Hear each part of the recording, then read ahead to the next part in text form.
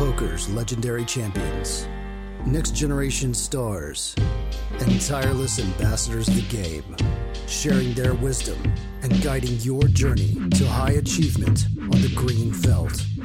This is Chasing Poker Greatness with your host, Brad Wilson. Welcome, my friend, to another episode of the Chasing Poker Greatness podcast. As always, this is your host, the founder of CPG, Coach Brad Wilson. Today's guest is one of my top 3 favorite humans in the world of poker, the founder of Poker Detox and co-host of the Beyond Poker podcast, Nick Howard. I'm not going to do a lengthy intro for this one because you should already be pretty pumped up to listen. But if you aren't, I highly suggest you go back and listen to Nick and I's past conversations, including the Detox Files series, as those shows are some of the most insightful and impactful episodes of CPG ever released. With that said, today Nick and I are going to talk about a wide range of topics, including my deep dive into trying to understand poker at its roots, a dissection of Nick's tweets that I personally found the most interesting, and much, much more. So now, without any further ado, I bring to you poker and high-performance coach, podcaster, and leader of human beings, Nick Howard.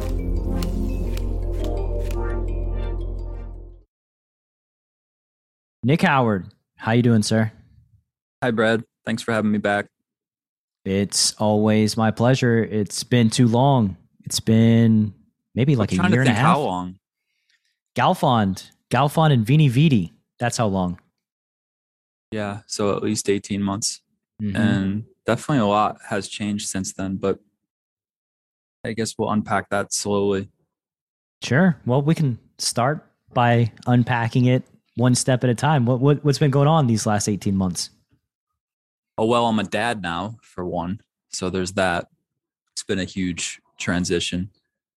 And I would say that it's kind of gone hand in hand with me stepping back from most of my duties at Detox CFP. I guess they just sort of go together in that way. Like I literally couldn't be doing as much as I used to be, but at the same time, I had some of the better players from the team step up and take responsibility in officer roles, which was really nice and allowed me to delegate a ton. So I feel like that project, the CFP project, is sort of where I always hoped it could be without me. And that sort of led into another stage of personal development, which was learning how to not do as much. Harder than it seems, apparently, for someone like me. Yes, I think that was. I feel that. It might have been something that we had just touched base on, I don't know, maybe toward the beginning of the year. You had asked me to come on the show, and I initially accepted, and then I had to message you back and be like, I'm dealing with too much stuff right now. And it wasn't even that I had too much to do. It was, I was just kind of really having a difficult time not doing anything at all. It's very backwards. What do you mean by that? Like not doing anything at all? When you're a high performer or an overachiever, type A, and choose whatever label you want there, it's typically the hardest thing to do to stop working out. I hear this a lot with the metaphor of Olympic athletes. That's why I use that term, working out, where like they're training. And the thing that is the hardest to get the Olympic athlete to do is to get them to rest. So I had a pretty difficult bout with that initially. There was a couple things attached to it. It's like I'm not really used to having to depend on anyone. It's kind of like an armor that I had built up along the way, which was probably my advantage. But then when you do delegate and it's time to step back and enjoy the fruits of, building a company, it can pose some difficulties for sure. So there was a decent amount of development that occurred during that stage, just in terms of trusting and releasing off of something that I had become quite attached to. Let's go back a little bit and talk about this kid thing. So where's the kid come from? You just find it on the street? Like, how did you become a dad, Nick Howard, in the past 18 months? Oh, the baby. I thought you were going to go like super super psychology on me and ask me where did my inner child come from. No, the actual literal child. Yeah, so it was an extremely accelerated fatherhood, I guess. I met a girl through one of my best friends back in September of last year. Just random party, didn't really keep in touch. Definitely liked her, but like we didn't really get a chance to connect. And then I had another Christmas event where she was there again. We really hit it off. Started dating, got pretty serious, got very serious. Then I ended up moving to LA for 6 months in, I think, February. I was in Dallas before that. And yeah, we've been together almost a year. She had a 1-year-old when I got with her. So the baby is turning 2 this week. What about her was special and led to this development, right? Like you mentioned hitting it off and spending lots of time together. Mm-hmm. Yeah, I think it goes back to communications. We were talking about this before we started pressing record. So much of my personal development and the preferences that I've put a lot of value on over the last couple of years have been communicationally oriented. A lot of that came from my own failures, particularly in my last relationship. I talked about this on my own podcast with Elliot Rowe, the Beyond Poker pod. I had a lot of communicational failures with my last ex, some of which were probably repairable and some of which I didn't have any control over. So I kind of spent most of my time in that breakup period repairing my own communicational issues, which basically gravitated towards trying to intellectually logic someone into a better perspective as opposed to being emotionally present for them. Talked to Elliot a lot about the importance of like creating that feeling of safety before having a rational conversation about something. And that was a blind spot for me. I didn't understand it. I didn't understand the value of it or really know how to navigate the nuances of that. So can you give a practical example? Sure. So if we were in an argument as a couple and you were clearly doing something irrational, but you were doing it from some sort of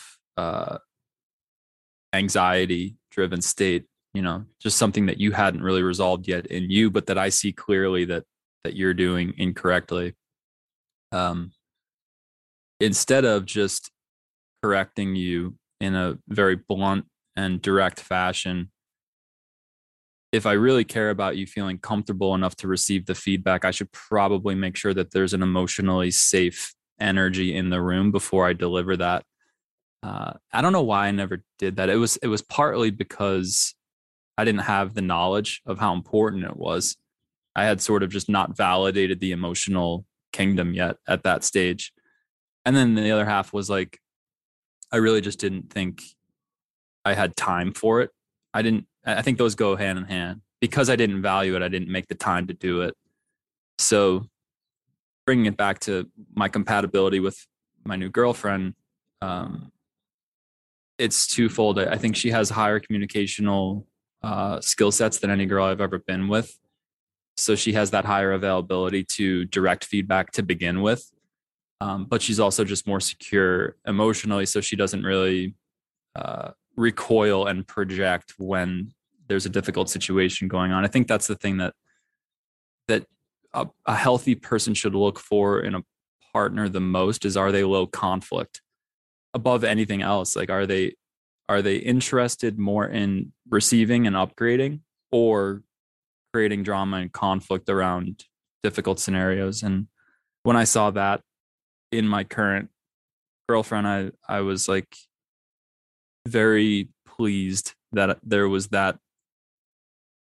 I was very pleased that I had finally encountered someone with that demeanor, who can be logical and still nurturing.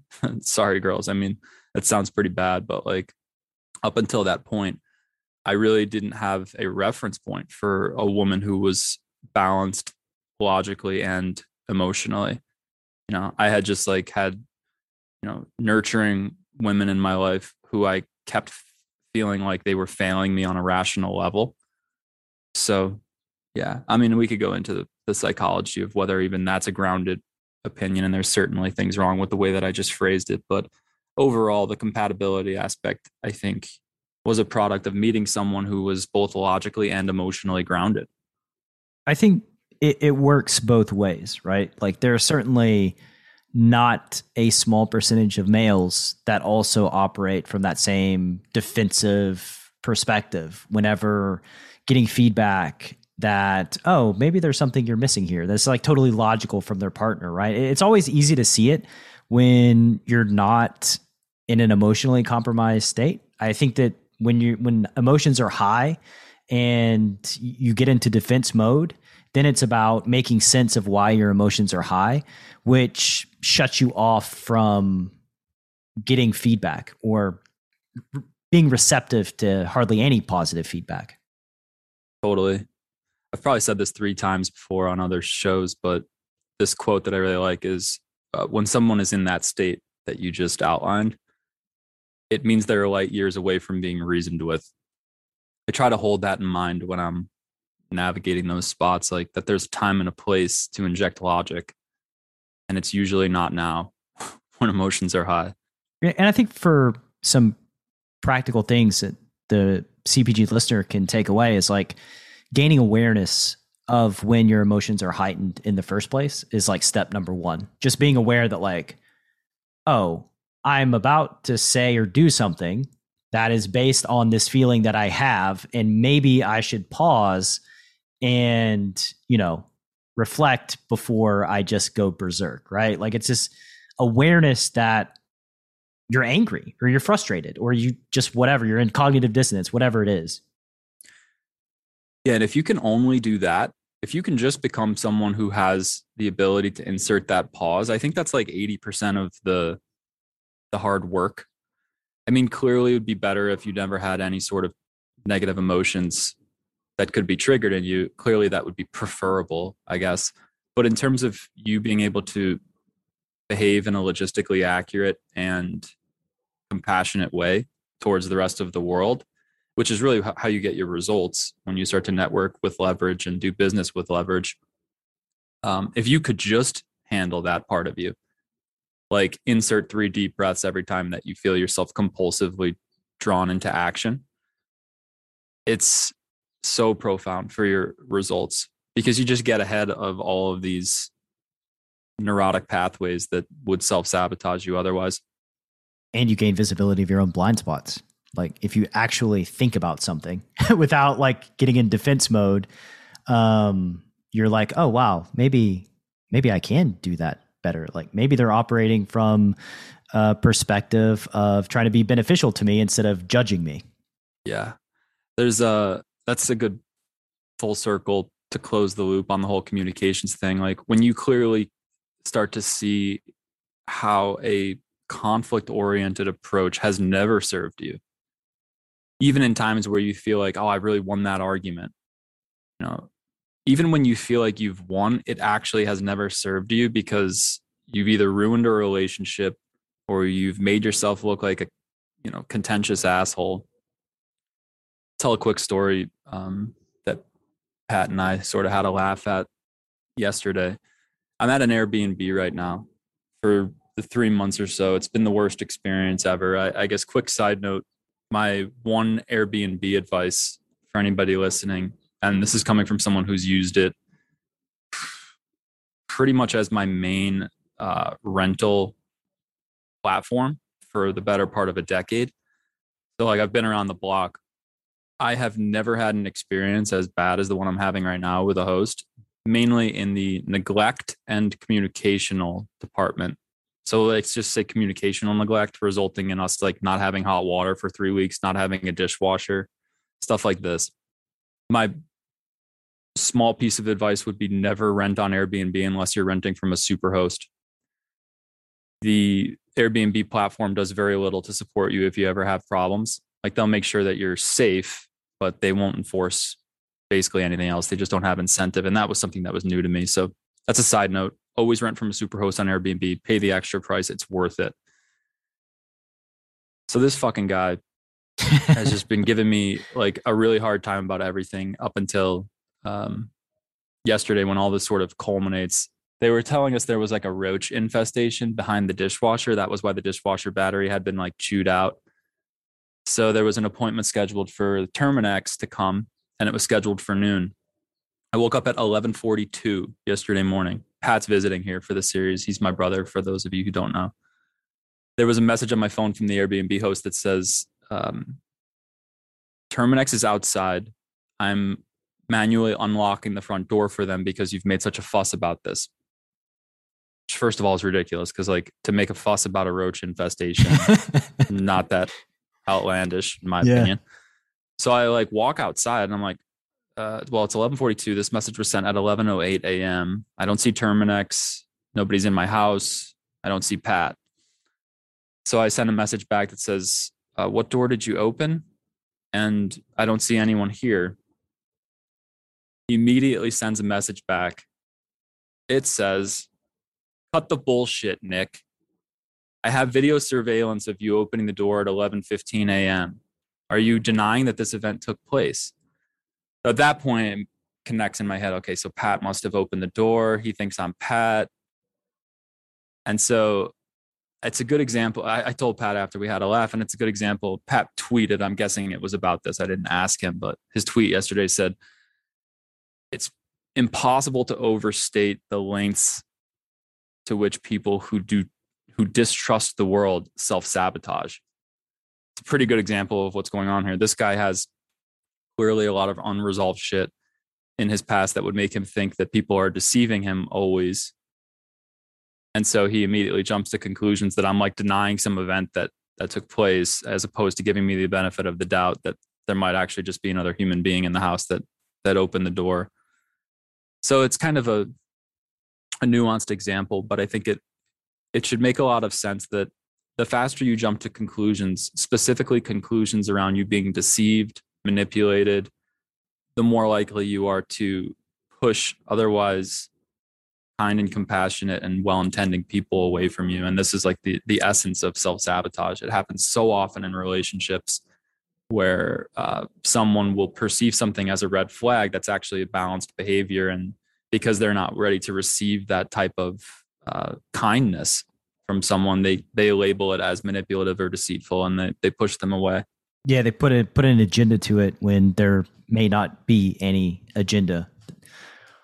Tell me, why stay in the same place? Why not get another Airbnb in the contract? Well, I've done a really nice job of baby proofing this place, which for one takes a lot of time to do correctly. And it's also just like there's 3 more weeks till the end of the series. I'm barely present right now because I'm playing so much. So for me to like, logistically navigate all of this is just, it's a great idea in my girlfriend's head, but then I have to sort of be the one that connects the dots, and it's a pleasant fiction at best that we're going to be able to move out of here.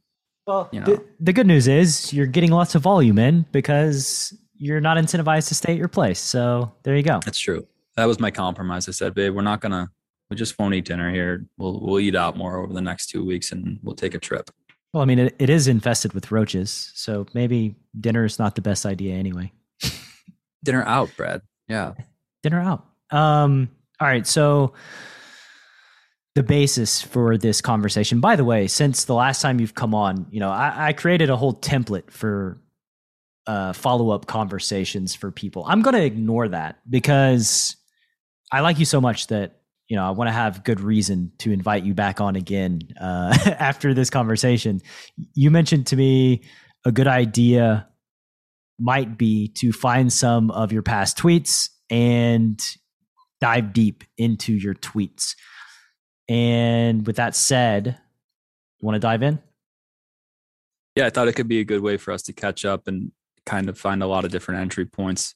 There's this thing that I heard that I wanted to hold myself accountable to, which is that if you can't find things from 6 months ago that you cringe at, it means you're not growing fast enough as a person. So I'll try to be as honest as possible about stuff that I think still holds true for me and stuff that I wish I never perhaps Yeah. said. So my second comment here in this Google Doc that I put together, anything you either regret or disagree with upon further reflection. That was a follow-up question that I was going to have, because I mean, Nice. this is the nature of life, right? Like, you should not have an opinion that doesn't change in the face of new information, because that is exactly the definition of growth, right? That is what growing is looking back on your past self and being like, wow, this manifests in private coaching for me, where one of my long-term students, we were talking about a spot, and I was describing, how I think about it now. And he's like, wow, like that completely contradicts, we broke down a hand very similar to this like 9 months ago.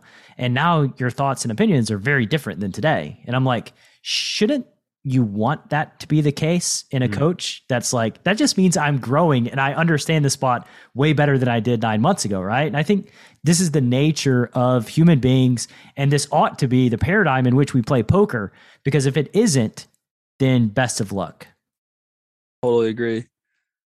Walt Whitman has a quote I really like. I forget exactly. I might butcher it. I think it goes, "Do I contradict myself? Okay, then I contradict myself. I'm large. I contain multitudes."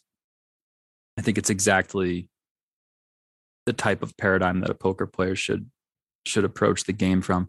And playing a ton of live at Bellagio, over the last month or so, it's become more apparent to me how hard it is to navigate the slow pace of the game for most players. Like, this is a thought I had last night, actually, while playing the 10, 20, 40 there with some strong regs. In order to keep your sanity in poker, specifically if you're not getting large sample sizes in quickly, which is easier online, but like nearly impossible live, you almost must be holding on to a lot of rigid conclusions about what you know about the game that are probably incorrect, just to keep your sanity, just to keep your confidence at the table. Like, I've met almost no one who can navigate from that place of total inconclusiveness, where you're just comfortable with cognitive dissonance 24/7 while playing for large sums of money. It's extremely hard to do, extremely hard to stay rational and discerned when you have a significant question mark next to every decision that you're making as to whether or not it's actually incentivized. So I think it almost has to be like this, that you sort of rigidify or crystallize into a lot of conclusions and biases about the game that aren't actually true, or that wouldn't prove to be true if we had, full vision data analysis over the entire tree. But you do it just because it's necessary to do it so that you can keep your sanity at the table. Yeah, these sweeping conclusions, like, they always have it. They're never bluffing. They're never folding. We should, like, all of these like absolute statements.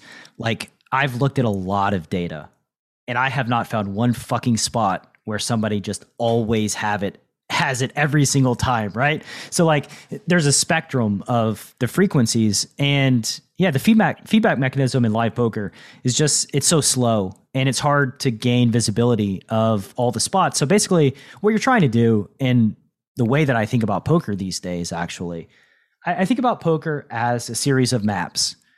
On each street, with each decision that you make, there is a map that you have constructed or are constructing on the spot through lessons that you've learned in poker, but you're navigating with these maps. And most people, their maps are atrocious, right? Like, this is just the reality of the situation. My maps were very flawed when I started gaining visibility from a macro level of what the fuck is happening in poker. They were very flawed, and I got to upgrade them, which was very nice.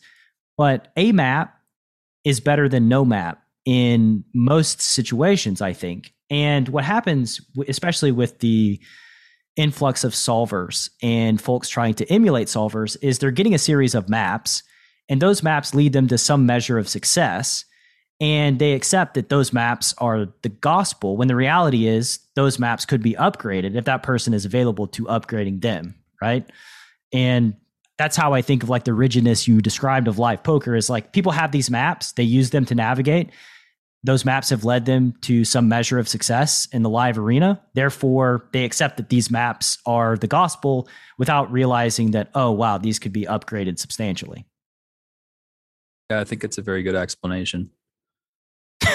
That's it. The end. I could elaborate, but I feel like it was well-rounded. And, maybe the only thing I would add is that for the most part, often their application of that map isn't even what they think it is. It's just informed by whatever biases they're unaware of. Marinelli used to say something like this. I think that like the people who think they're implementing quasi GTO, the people who think that they're actually implementing those solver maps accurately and winning a lot are usually just people who are comfortable investing more money than others. So they tip aggressive, they tip call heavy, which is actually what's incentivized according to the data analysis versus the pools. So their interpretation of what is actually, close to GTO is actually an exploitative blueprint that they are not even really consciously aware that they're applying. Yeah, I've spent a lot of time over this past 8 months really reflecting on what poker is, which sounds like a weird thing to say as somebody that's been a professional for their entire adult life. But like, what is this game, right? Like, what are we doing here at like a basic level? What is poker? And I mean, it's a game of pot odds. I think this is first and foremost and most obvious that somehow people fuck up like routinely is like pot odds exist to incentivize you to call very often and to also make it to where you bluff very often as well, right? It's the way that the game is constructed. So it makes sense that somebody that naturally calls a lot and bluffs a lot will just have success because that's how the game is wired. Yeah, it took me a long time to get on board with that. I think I needed to see the data to get on board with that. Like I remember a time where I was preaching that most of the game tree is under bluffed. And I arrived at that conclusion through some sort of intuitive bias that was severely ungrounded. So the data really helps you to get that macro vision over how the pool is operating. And from there, it can really help you to formulate your approach, just your general approach. That's something that I've been advising players to do. I just did it in my execs chat. I mean, I'm coming back to the game after maybe like a year and a half, 2 years off. I haven't played, a hand in that period of time. I've been sort of, still lurking in the hand history chats and stuff. And I think I'm relatively sound. But one of the things I just did that I asked the rest of the team to do is write a paragraph or two describing who you are as a player from a technical lens and really try to hone in on what your strengths and maybe even your weaknesses are, but just more so, where is my edge coming from? Can I actually quantify where my edge exists as a player by noting the different dimensions of the game tree that I attempt to exploit on a regular basis?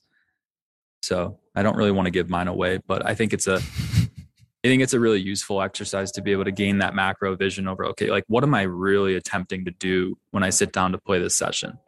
And it gives you another level of accountability and security over your performance. Yeah, I think there's two types of people.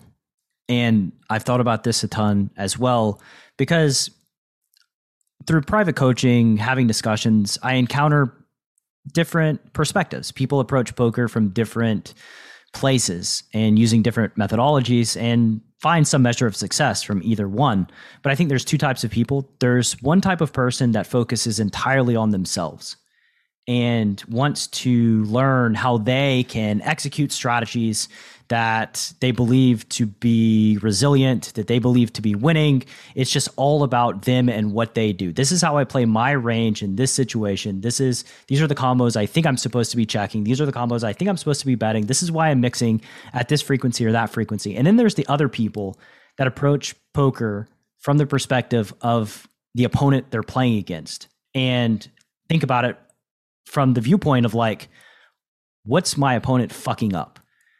And it's really that simple to me. The people that approach it from the second viewpoint of what's my opponent doing wrong that I can take advantage of, like those guys have such an easier path to success in poker than the first guys. Because especially if you have, especially if you're not biased, I guess that's the distortion and the biases are what prevent them from having success. But if you look at it objectively and you're like, yeah, I'm going to change my strategy based on the inefficiencies of my opponents, it's just such a stronger position to be in. Simpler too. I guess that maybe this could be the only like high level strategy stuff that we talk about, but I'll just give this away. If you haven't realized yet, if you're not following mine or Brad's content or anybody else doing data analysis, the pools are over folding versus aggression, and they're also over bluffing rivers universally throughout the game tree. I have to be careful with this language because now that we're giving these gems away on the Poker Detox account, I have people constantly ask me, what does universal mean? What do you mean by throughout the game tree? In aggregate across all flop textures, equity shifting turns, and rivers, just in aggregate. Yeah, all lines formations in general are getting overbluffed with exceptions, but a baseline strategy that calls a lot and also attempts to bluff your opponents a lot does quite well. Right. If you close your eyes and if you flop middle pair and close your eyes and don't look at the flop, turn, or river and just keep calling, it's not the end of the world. Right. So this is like typically the type of stuff that Detox will get flamed for, that this methodology is just not sustainable because like if you're abusing that, it stands out too much. So that's true. This would work better in a vacuum for you to just like never have history with an opponent and always be able to follow that baseline strategy. But when you do have a developing sample and information exchange, the skill set becomes, how do I control this exploitative pace in a way that goes somewhat disguised but allows me to still implement it over time? And we call this resilience. So the true skill set is trying to figure out a methodology that allows you to hit min exploit frequencies so that you can play within a stable competitive model, never doing anything too crazy that would cause your opponent to make a radical adjustment, and continuing to exploit this baseline weakness in the pool. So if you could figure out how to do that, and I guess this is the advice that I'll give that I think is what we're going to be able to help a lot of players with in the new program, Detox Elite, that Pat unrolled on your last show. The way that I like to train for min exploit systems is to allow the player to just go out and do his own thing for 20,000 hands. Whatever strategy you want to use to try to achieve these types of baseline frequencies that we're trying to get you to play, go do your thing. For me, that's like pretending that I understand what the solver frequency is in a hand for a certain spot. And then I'll like increase the aggression by a little bit in my head. And then I'll roll a number to hold myself accountable to it. I'm sort of playing this game in my head. I know that I don't actually know the solver output, but I think I can be close in a lot of spots. And then I'll ramp it up a little bit from there because I want to apply this min exploit frame. Go do whatever works for you and try to achieve these min exploit aggressive frequencies. Then dump your sample back to us and we'll show you where you're really at. And that will give you an indication of where your baseline needs to sort of go up or down in terms of how you reapproach the game from there. Everybody's using their own strategies and tools to try to arrive at certain frequencies. We clearly can't just bluff every hand. But I think it's the players that really have a good system of accountability for being able to do that. And yes, blockers are a part of that. They should be factored in, probably greatly factored. So yeah, that would be my suggestion. If you're really looking to get to a high level of exploitative play, obviously you need to acknowledge the dimension of time, sustainability of the exploitative strategy, and then through iterations, where you're able to objectively assess your strategy through data analysis over large enough samples, you can see how your approach to trying to nail those frequencies is actually mapping in real time. I guess you can see how it's mapping over a large sample and then adjust from there. But I really like this idea of iterations of progress. All right. So for transparency's sake, me and Nick just talked off the record about some interesting coaching and strategic stuff that we've realized. So I have no idea what we were just talking about. This is the worst segue in CPG history after pausing the recording and hopping back in. But it is time to get into the tweets, right? This was the framing of this podcast episode. So let's dive into some of the tweets that I personally find interesting because it's my fucking show and that's how we roll. All right. So this is one that I meditated on quite a bit. I guess the first question that I have, the first bullet point is, I wonder what state of mind you're in with some of your tweets, right? Like, what time of the day are you typically tweeting? Are you tweeting from clarity? Sometimes not so clear. I know you've mentioned that you tweet drunk a lot. So I guess we'll start there. Yeah, I haven't been drinking as much this year, actually. I think it's a big upgrade. I remember you told me in Atlanta that alcohol really fucks with you. And I think, if I'm being honest, I can be drinking regularly and push through my daily activities, but it really messes my sleep up. And I just overall, from like a mindset standpoint, if you're doing the emotional work on a regular basis and processing things in a healthy way, you really shouldn't need it. So yeah, definitely less drinking this year. And I would expect to do less drinking even next year too. But I forget if I put this tweet out. I was talking to Wayne about it. I guess I'll just hijack your first question because you asked. I sort of came up with a formula for like how often it makes sense to be getting fucked up on a yearly basis. And I came down to like, I want less than 3% of my year to be affected by drinking. The problem with getting really drunk is not necessarily your behavior for me. Like, I've never been somebody who just like blacks out and has a completely absurd behavior. It's just like the hangover is actually chewing up 2 to 3 days of your next week. And I think that's something that goes overlooked. So I came up with this quasi optimal strategy with Wayne that we were joking about where like, you pick like 2 or 3 events that are really special events over the course of the year. And that's your time to sort of go off and, get really drunk and just deal with the repercussions and know that the experiences that you create in those few times a year are going to sort of be worth it. Yeah. So luckily, as a 22-year-old idiot, I gained the experience of this firsthand when my body has a very low tolerance for alcohol. And I also have a very high preference for continuing to drink after I'm way beyond fucked up, which equals 4 days on the couch of just totally feeling weak and awful and basically my body being poisoned. And I realized quite quickly that's a bad combination and I don't like this. So I'm going to stop drinking. I don't know how it would have been had I just been able to recover much quickly after a lot of drinking, but that's never been the case. I am just always totally fucking useless after getting hammered. What type of drunk are you? What type of drunk am I? I'm goofy. I mean, like I don't, it's never made sense to me, the angry drunk, like just silly. Like, I think that's just how I am. If I like eat an edible or drink, it's just like totally fucking silly. The world is just pure silliness and everything is hilarious. That's how I am when I drink. How are you? I think that's a reasonable drinking approach. I think most people, I don't relate to the angry thing either. I think a lot of that is what was modeled to us though. Like if you had an angry parent as an angry drunken parent, you're probably going to take on the angry thing. I drink to relax usually. I think I've used it as a tool to self-medicate against anxiety. So, there's that aspect of it, which leads to calmness and just silliness, like you said, like taking things lightly for sure. But yeah, I think that's one of the realizations I had this year is like, this is not a good way to mitigate anxiety.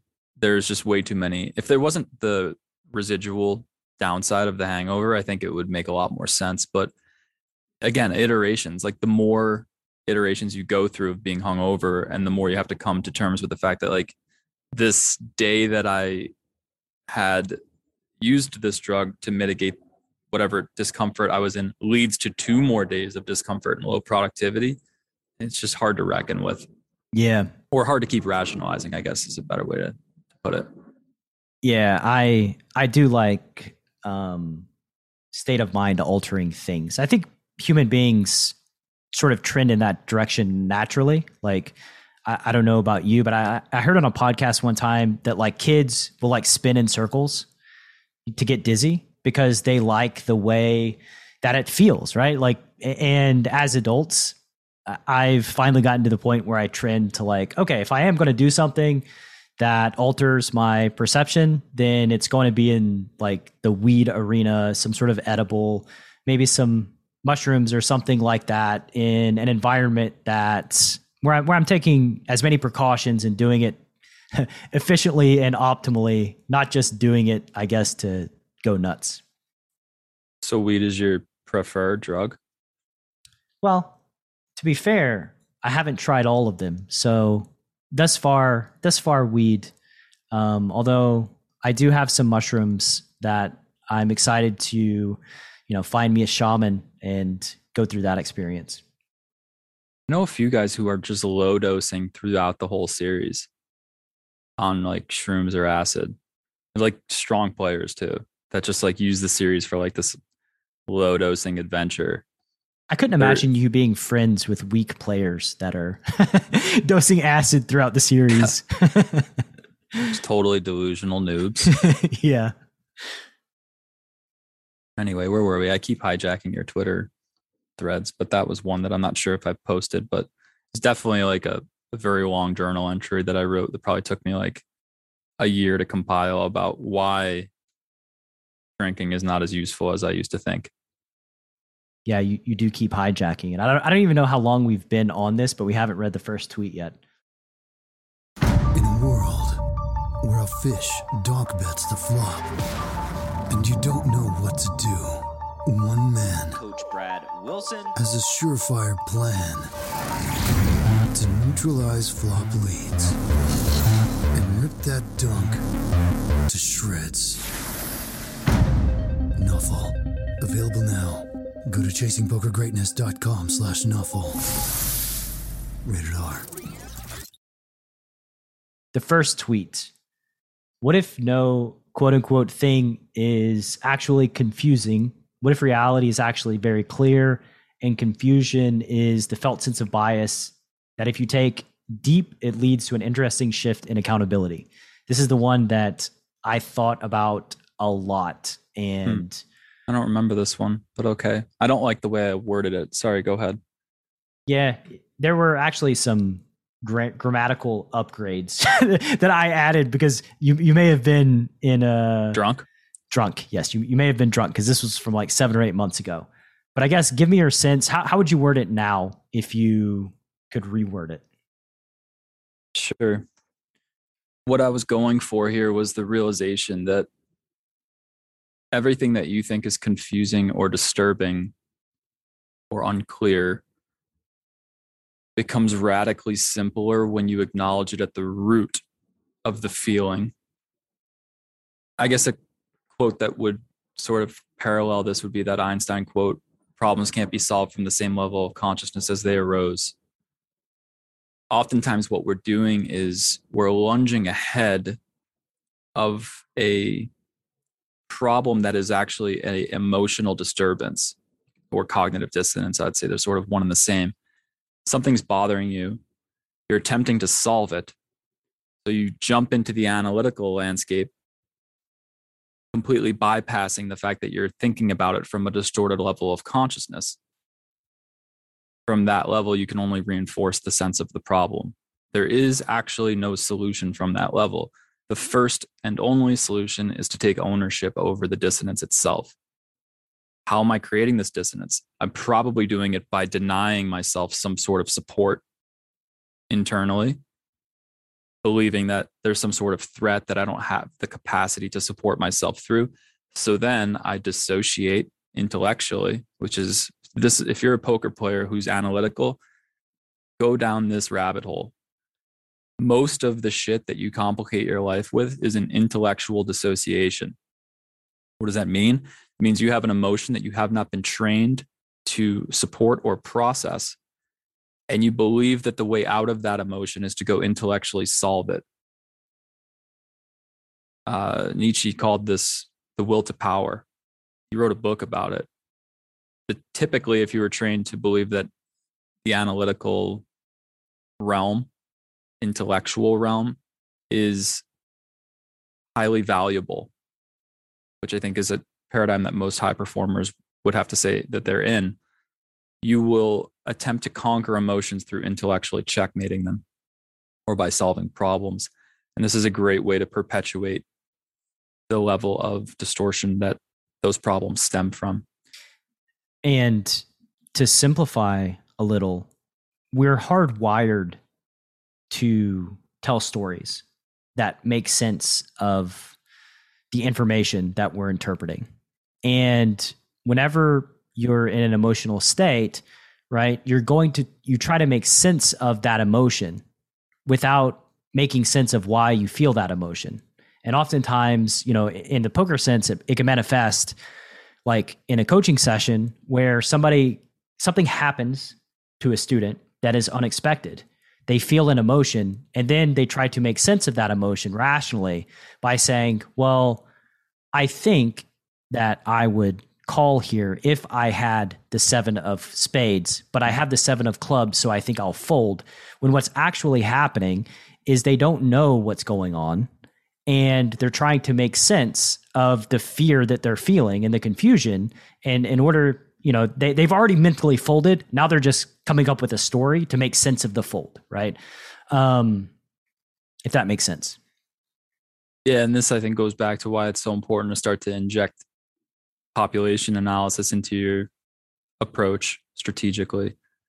Because a lot of the things that you're telling yourself during a hand, a lot of the data points that you're using to make your decision are just completely arbitrary things that you've picked up along the way that don't actually map to your incentives.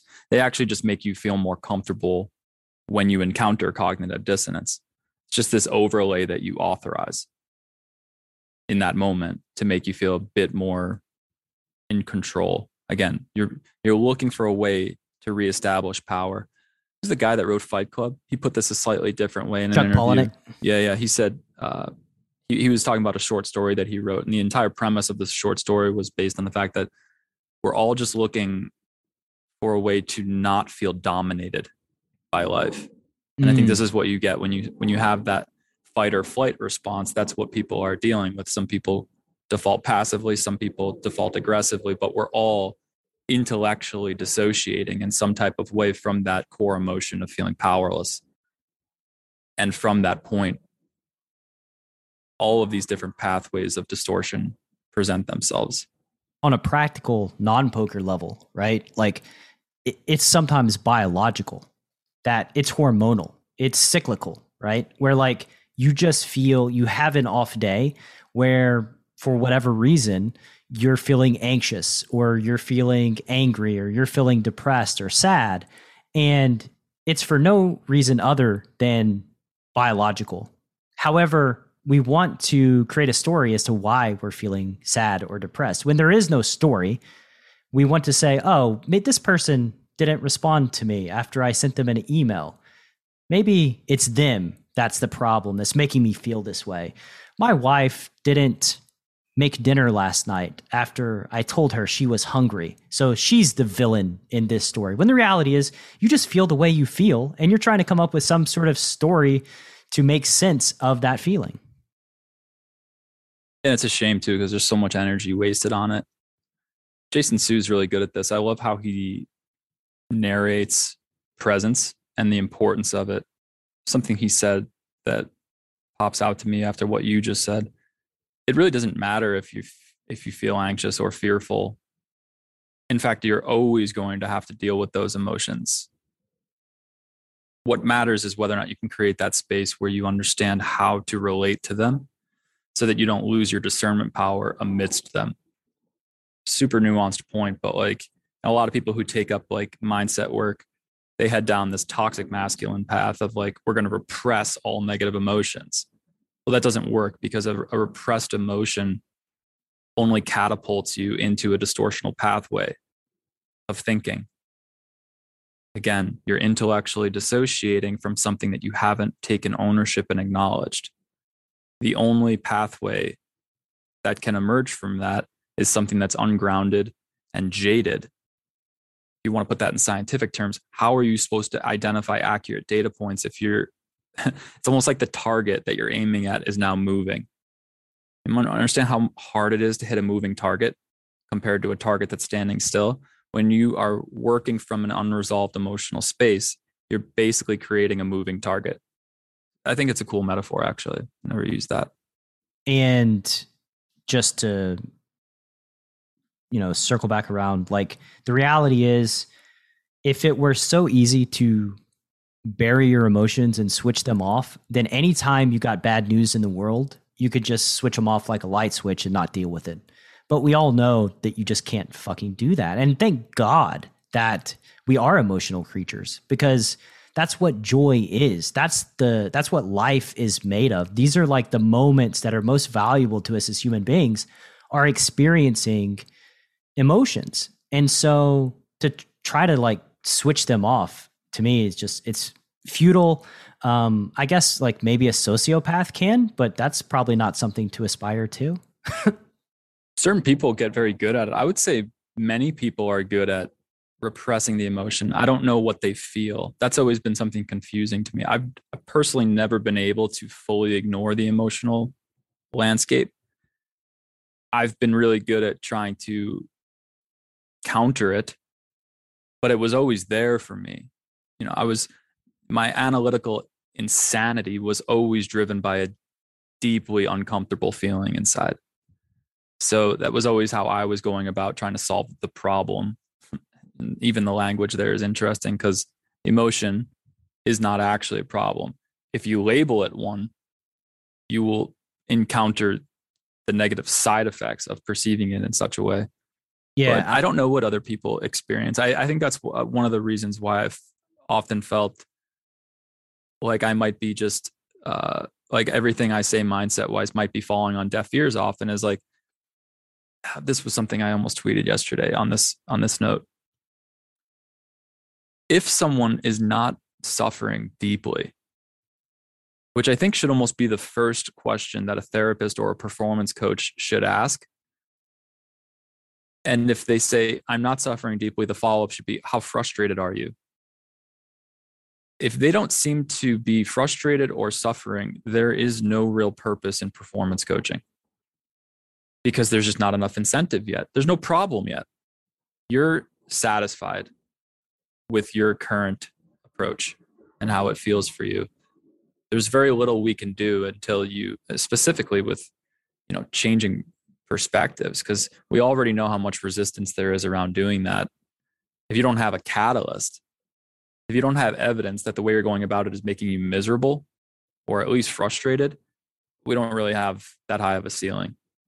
Yeah, I mean, the incentive's just not there, right? And life, but that's not a bad thing incentive. either. Of course, there's guys that get on coaching calls, and unless they're totally delusional, like in which case, is that a problem? If they're like, I'm not feeling any suffering, and yet everything I do is futile.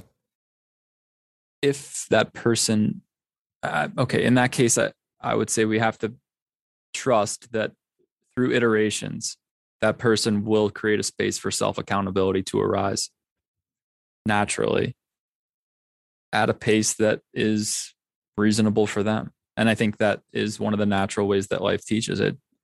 There's this mounting incentive in the form of emotional dissonance that forms.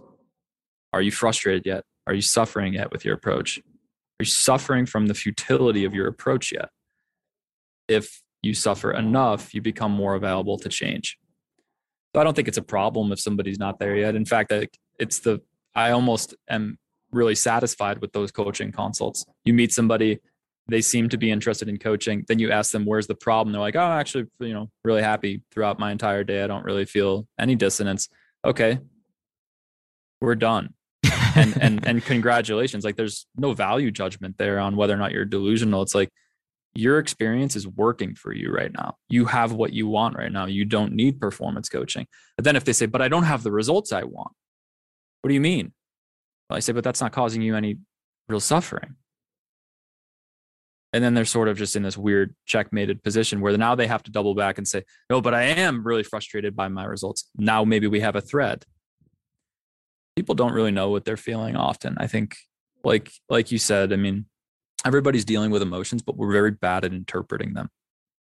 And some of us are better at repressing them than others. So mindset consulting is pretty interesting. And just communication with people is interesting because the conversations that light me up are when someone demonstrates that they have keen awareness over the interpretation of their emotions.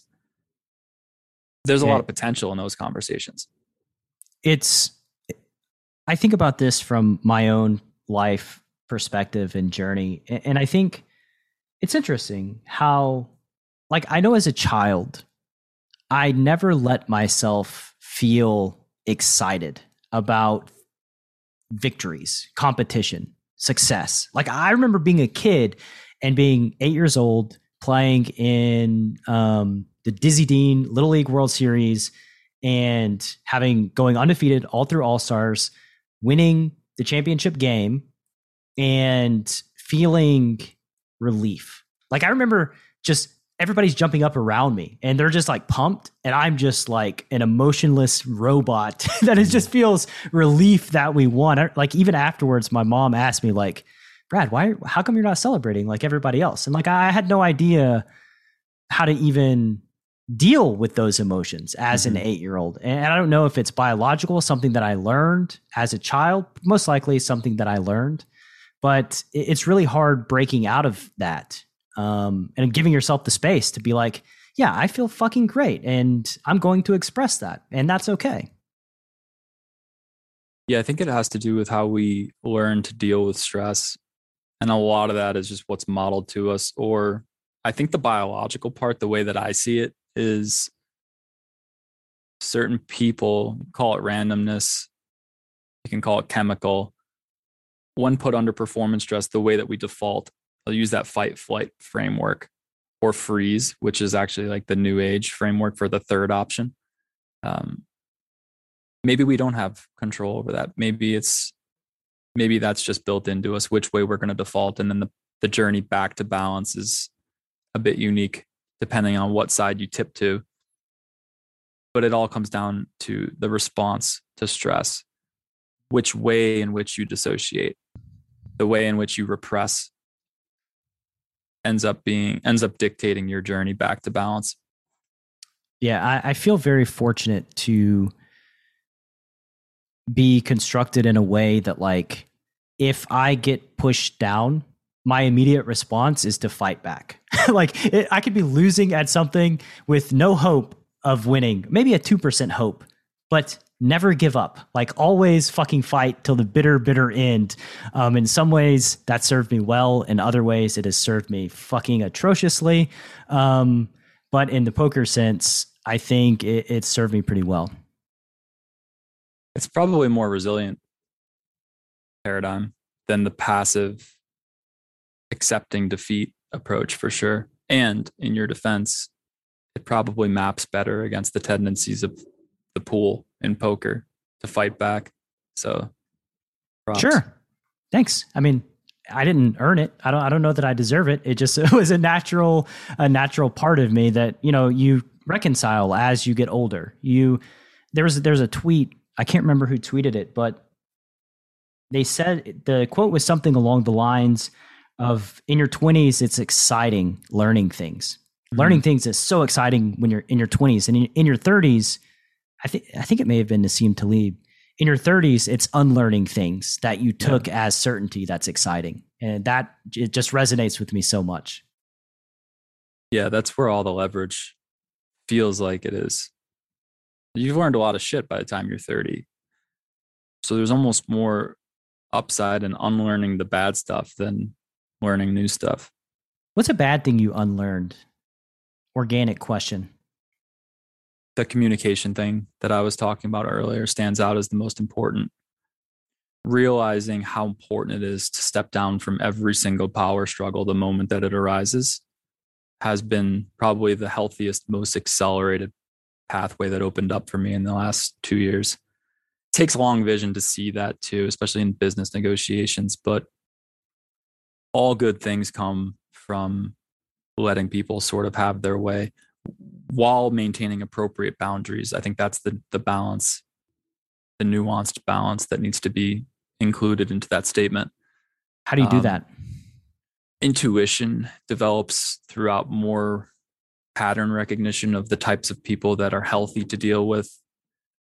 Just in general, like someone who is operating in a secure, healthy, compassionate way is probably someone who has a higher potential of landing in your very inner circle. If you take that too far, you'll end up passing up on opportunities with people who might not be as balanced, for lack of a better way to put it, like emotionally balanced. But there is still a place in your network for that person. There's a boundary point where you could place them, where you guys could still have a functional relationship, but that it just doesn't move beyond that point. So I talk a lot about this in some of the networking podcasts on Beyond Poker if you're more interested in it, but there's a lot of nuances to network boundaries. And I think striking that balance between being someone who is very submissive in terms of I will not get involved in conflict with you, but also very assertive. You will not push beyond this point because that just becomes overly controlling and abusive. Being able to strike that balance kindly is the skill set of a powerful communicator. Yeah, and it's difficult, especially when somebody's operating from a space where they're not receptive, right? Like the emotion hits them, and now they're making sense of the emotion.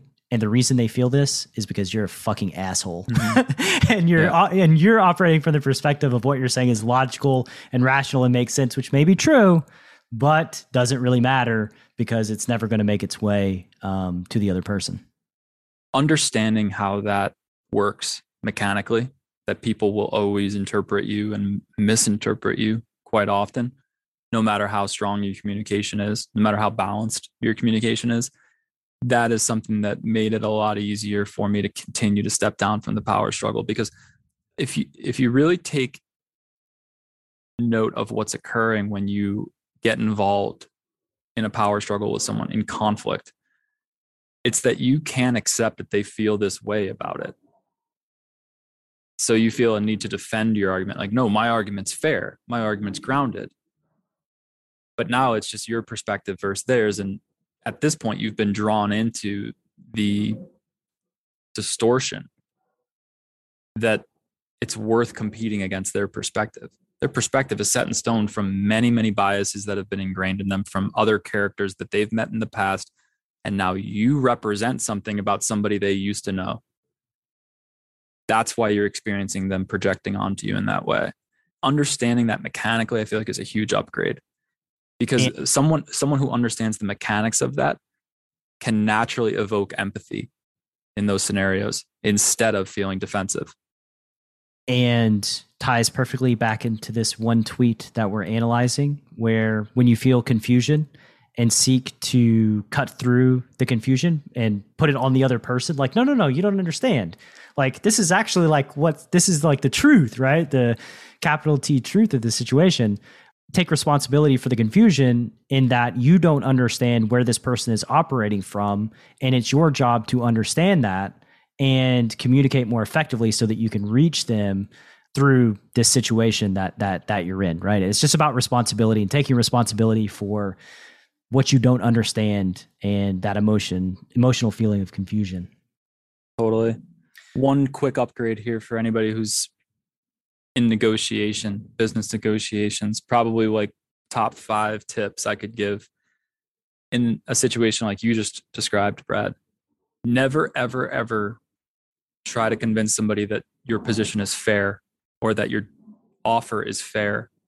This is the biggest no-no word that you could use in negotiation because it's basically invalidating their perception of the deal. So you're creating this very oppositional charge in the negotiation when you try to convey that what I'm saying is fair. You think it comes across as fair, but it's actually being interpreted as controlling and aggressive from the other party, especially if they're not already on board with the deal. So let's move on to a couple more tweets, and then we can, like I said, I don't know how long have we been doing this? How long have we been on? Hour and a half? I don't know. No, not that long. We started recording not even an hour ago, but I have another hour. So let's just go until we get bored. All right. We'll go until we get bored. If you're making a diagnosis about why something's happening without using data, you're probably projecting. Yeah, this is a fun one. And it's deep. I mean, a lot of these tweets are kind of cryptic in the sense that it's in poker as in life, and you can connect the dots. Lately, I've been trying to clean that up by like using the Joker poker symbol on stuff that I specifically want people to register. This is poker oriented. So I try to help out with the crypticness because I know it's the one. Have you communicated that? Because I saw all the Jokers and I was like, I don't understand. He just likes pirate flags and Jokers these days, I guess. I don't know. I figure if I put a player card next to something, it'll speak to the poker audience a little bit more deliberately. But this one, it has a lot to do with deep level projection. Like what I was just saying about if somebody gets triggered with you and you're not necessarily doing anything that you feel is unfair or wrong, for lack of a better way of putting it, it's likely that you have fallen into a category of behavior that mirrors an overly dominant figure of their past, an overly dominant character of their past. You just did something that reminds them of that. Now you're experiencing that projection. So when I speak about how projection occurs when you don't use data, we can look at that through the poker landscape, and we already have, where it's like you're carrying a lot of pre-existing biases forward that have never been challenged by population analysis around how the pool behaves. If you don't challenge that, you will continue to act on that projection. It's a projection because it's not real. It doesn't map to reality. It's actually just a figment of your imagination, a relic of the past. If you take that into the interpersonal arena, like real life, people who believe that something is occurring, again, going back to the Airbnb landlord situation or any situation where somebody immediately defaults towards thinking they're being manipulated or deceived, that is very often just a projection of something that occurred to them in the past. Selection bias occurs everywhere in real life. And this is why another tweet that I said, like, if kindergarten just taught selection bias, the world would be instantly become a better place in one generation. See this with Black Lives. Selection bias? I'll give an example, perhaps a jarring one. If you're someone who didn't understand the degree of selection bias that was driving Black Lives Matter, you probably had an irrational position while that was all going on. Should cops be kinder? Yes. Is there also massive selection bias in terms of how many Black men were murdered proportionally? Absolutely. One of the things that you can just use to understand this is like, picture a world where every single cop has a body cam. And now picture every single event where a person of color is abused by a cop being recorded. And now picture all of those going viral, even if there's maybe just 100 of them. Map that across the entire population, and you're going to see some pretty exaggerated conclusions being drawn about how much abuse is actually occurring, proportionally speaking. So, yeah, there's a podcast that Sam Harris did on this exact topic and looking at the data and the situation. And I mean, it became such a firestorm that you couldn't really, even if you wanted to do research and think about it rationally, you couldn't really express. I mean, it was a real struggle to express any rational thoughts publicly because you're just going to get destroyed by society at large or the population at large. It's very hard to make grounded arguments against a scientifically rooted position that exposes selection bias. I mean, you're just going to get laughed out of the room at that point. If you don't want to acknowledge the severity of selection bias in some of these models that are creating so much commotion in the world, it's like, I don't even know how we can have a conversation until we're on the same page and we both understand how easy it is to be fooled by selection bias. And the media is so good at manipulating it that it just becomes even harder to stay in front of it. Sure. It's a while ago, a friend of mine, successful software developer in Silicon Valley, we were watching a movie and it had a scene with Yemen and the population was like going crazy. It was some kind of war movie. I can't remember what it was, but they were talking about Yemen and they were like, Yemen, violent place, very violent place. And my friend just kind of leaned over and he's like, I've been to Yemen. It's very wealthy and not very violent at all.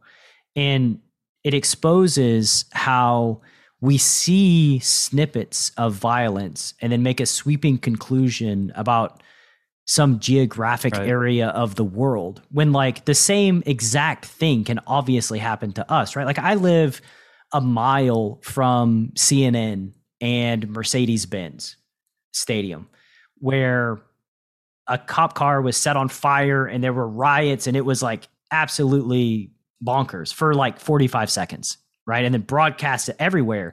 And people are like, wow, were you involved in that? That was crazy. Like, did you see? I'm like, no, I live a mile away and it never even entered my sphere. Yeah. Like it was something that happened for a few minutes and then was portrayed as if it was just happening round the clock for a month straight. Maybe the hardest thing to become aware of or to accept is even though you've been alive for 20, 30, 40, 60 years, the sample of things that you've actually directly experienced is very, very limited relative to what's really occurring worldwide. So like, if you can just get behind that for a minute or just imagine that even though it feels like you have a very well-rounded perspective, so much of your framework of reality has been informed by very narrow sample size. And then because the mind is not really good at thinking gradiently, it just crystallizes into this very rigid conclusion around, oh, that's the way this part of the world works. Take that into the poker arena and you can see how a lot of these biases form. Like you might have gotten hero called in a spot that is overfolded substantially by the pool. And because you're traumatized by the fact that that one guy called you with ace high in that spot, you convince yourself that you shouldn't be bluffing in that spot anymore. And now you're the victim of selection bias. Yeah, then you're toast. There's a philosopher who, I can't remember the exact quote and I'm likely to butcher it, but basically it was, think about any war that's ever gone down, all the stories, all the media, the way that the story is portrayed, and recognize that none of that is real. And it's through the lens of the reporter. It's through the lens of the editors.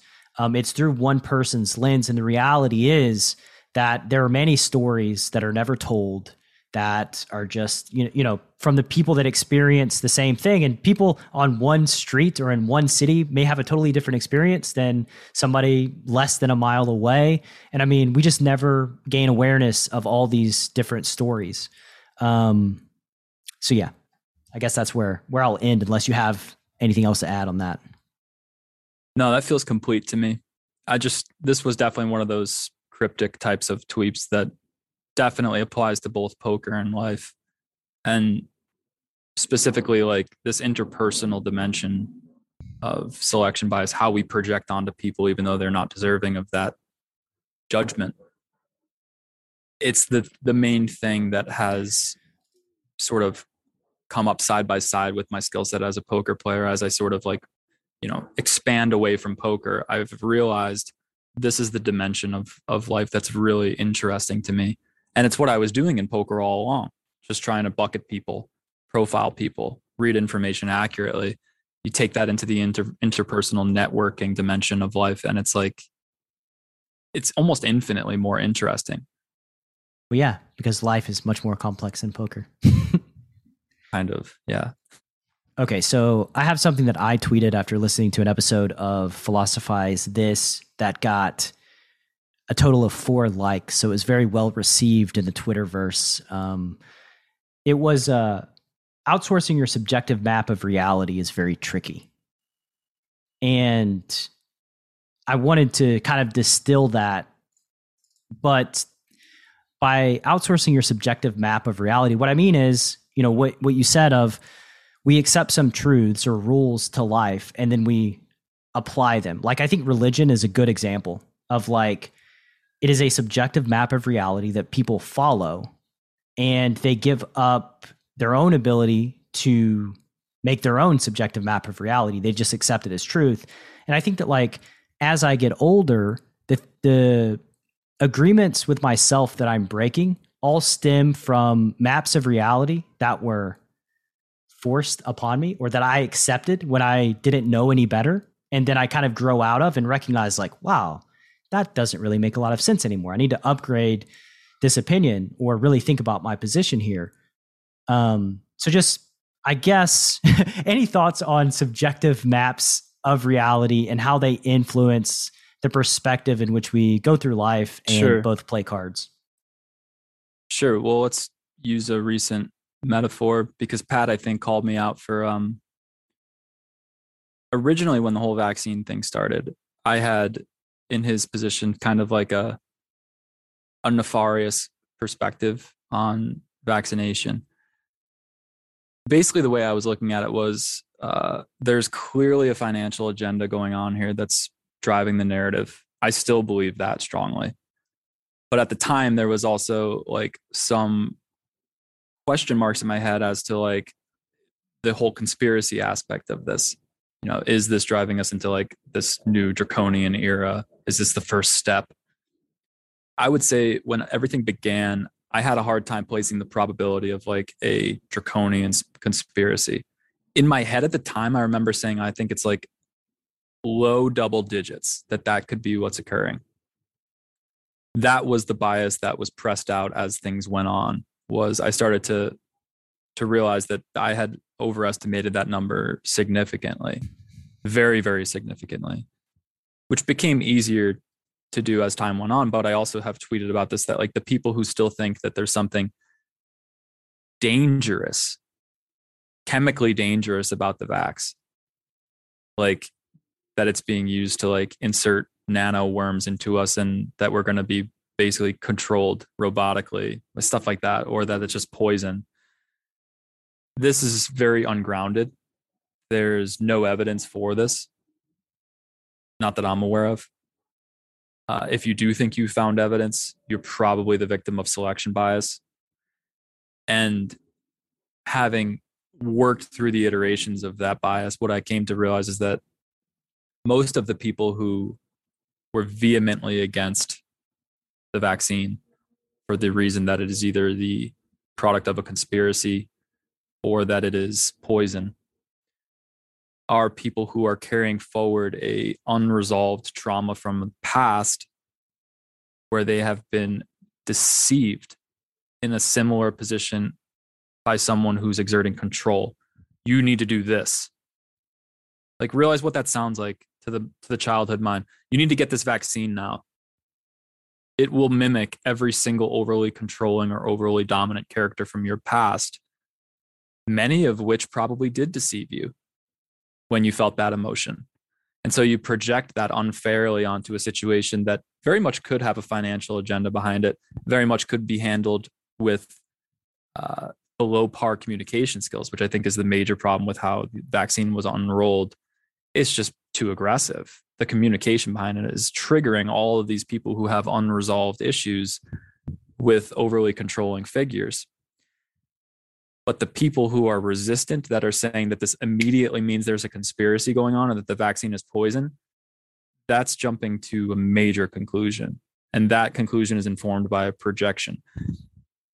I was susceptible to this too. And that's why I was assigning a much higher probability initially to the fact that there's just some sort of severe foul play going on.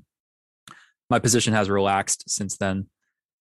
Where I do believe that there's some significant financial agendas, I believe the communication is really poor in trying to help people understand the incentives behind the vax. I also understand the anti-vax position because I was unvaccinated until I had enough incentive. I just wanted to play the World Series, so I did it. So yeah, there's a lot of nuance here. But overall, the people who I've seen that are vehemently against vaccination don't have scientifically grounded opinions. They're operating from unresolved emotional biases that cause them to inflate the actual risk involved. I had some hesitation in another tweet that I made, and it was really after lots of reflection on, the whole anti-vax explosion on Twitter. And what I realized was people that are anti-vax, passionately anti-vax, let's label it, are also operating from a perspective of care, right? They're trying to help. That's what they're trying to do by taking their stance, sharing the information that they're investing their energy in looking at. And I just think it's a better stance to recognize like, oh, this person isn't like actively trying to kill everyone. They're not like trying to harm people. They're actually coming from a place of care and, demonizing them, which I think that we should push back as it relates to like looking at the data and trying to look at things objectively. But the demonization, I don't think does anybody any good. It just hurts the situation. It creates polarization, right, and that just doesn't lead to a good outcome. That goes for both sides too. I mean, both sides are making the mistake of doing that. One of the things that I think is the most nuanced and most misunderstood around that polarization. I talk to Pat a lot about this because he's very firmly scientific, if you haven't noticed. I have. I try to understand why he has such a hard time accepting an argument from someone who might be in an anti-vax position that says, I just don't prefer to get this vaccination because it's not important enough to me. I don't see the risk as high enough for me to justify doing this thing that feels like a, invasion of my body or whatever you classify it as if you're anti-vax. And I was of this camp for a while because I had COVID. I'm in a demographic that is just probably lowest risk. So for me, I might have had some slight biases around why I didn't want to do it, like status quo bias. I literally just didn't want to get up and go to the doctor to get it done. It was easier for me to just sit still. That was definitely an aspect of what I was operating from. I was informed to some degree by that bias, but I also understood something that I've sort of tried to reveal to Pat along the way. I think we've sort of met in the middle on this, where when I observed his arguments, every single one of them rejected anything that had to do with tolerating more risk. So in anti-vaxxers, it's just like the risk isn't high enough for me to care about this. I'm going to survive this thing 99.9% of the time or something. The scientist looks at it as, even if we minimize risk by 0.000000001%, we need to do this because it's logically consistent. What the scientist fails to realize through that argument is that his presupposed value judgment, the thing he's putting unquestionable value on, is that we should be minimizing risk of death. The anti-vaxxer doesn't view it from that point of view. Many anti-vaxxers, I would say the grounded anti-vaxxers, the ones that aren't just completely off their rocker on conspiracy theories, but like a grounded anti-vaxxer in the most unchallengeable anti-vax position, maybe the only unchallengeable anti-vax position, is I don't care about the additional risk. I have to say this correctly. I will consider the health of others by remaining in my home, but I will not take on this additional protection because I just don't care about the risk. That's a position that's completely outside of the scientific framework, because the scientific framework is strictly looking at it through the only logical thing is to minimize risk of death for everyone. This just isn't a paradigm that some people subscribe to. It's a completely different paradigm. And the scientist makes the mistake, I would say, of believing that everyone subscribes from a decision-making process of minimizing risk of death to absolute zero. If you miss that, if you fail to acknowledge that, it will have you in a power struggle with somebody who doesn't even operate from your value system. And you guys are wondering why you're not meeting in a logical middle. It's because you have different values. So being able to see that, like, you can logically figure something out, but if you're doing it from a paradigm that somebody else doesn't even subscribe to, good luck. Yeah. And we'll tie that back into that original tweet that you had about confusion, right? Both sides are confused that the other person doesn't see it. Let's consider where the responsibility might lie in alleviating that confusion, where the disconnect actually is, right?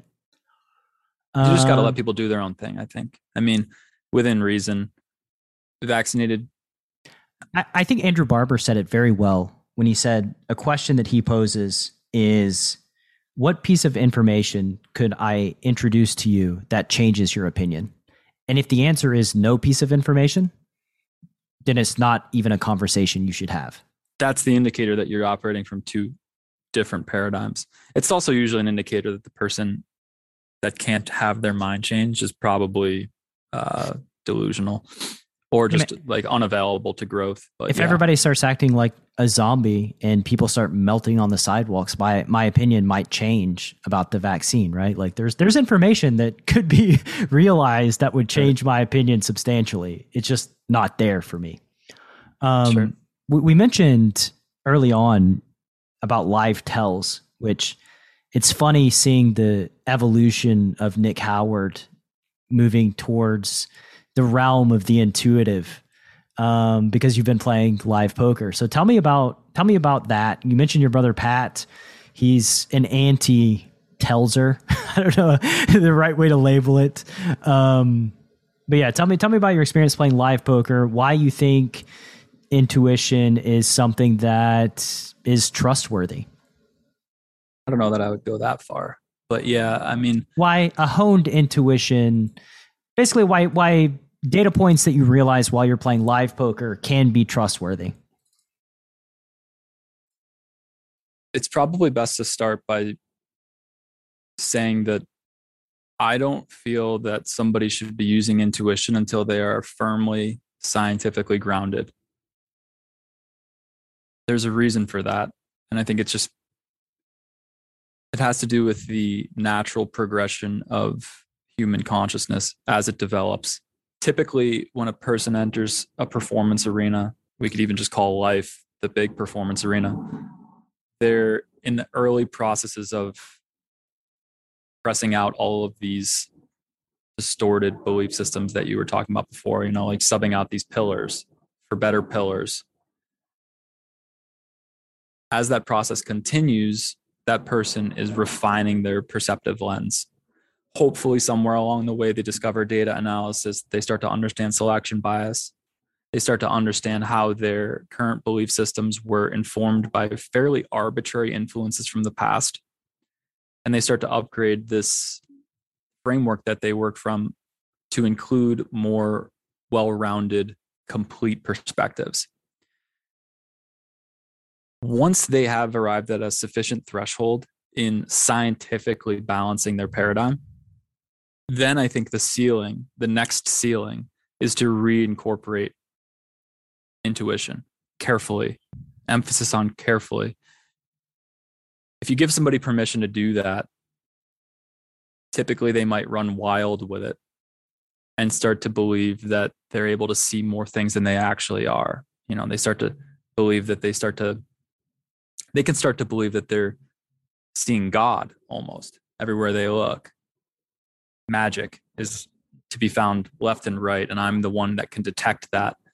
And this is a very attractive spell that can get cast on someone, because a lot of people enter into an arena like poker from a preconceived desire to be able to have white magic skills. It's the tweet that I made yesterday, a couple of days before, that half the team wants to be Charlie Carroll and the other half doesn't believe that intuition even exists. It's where that came from.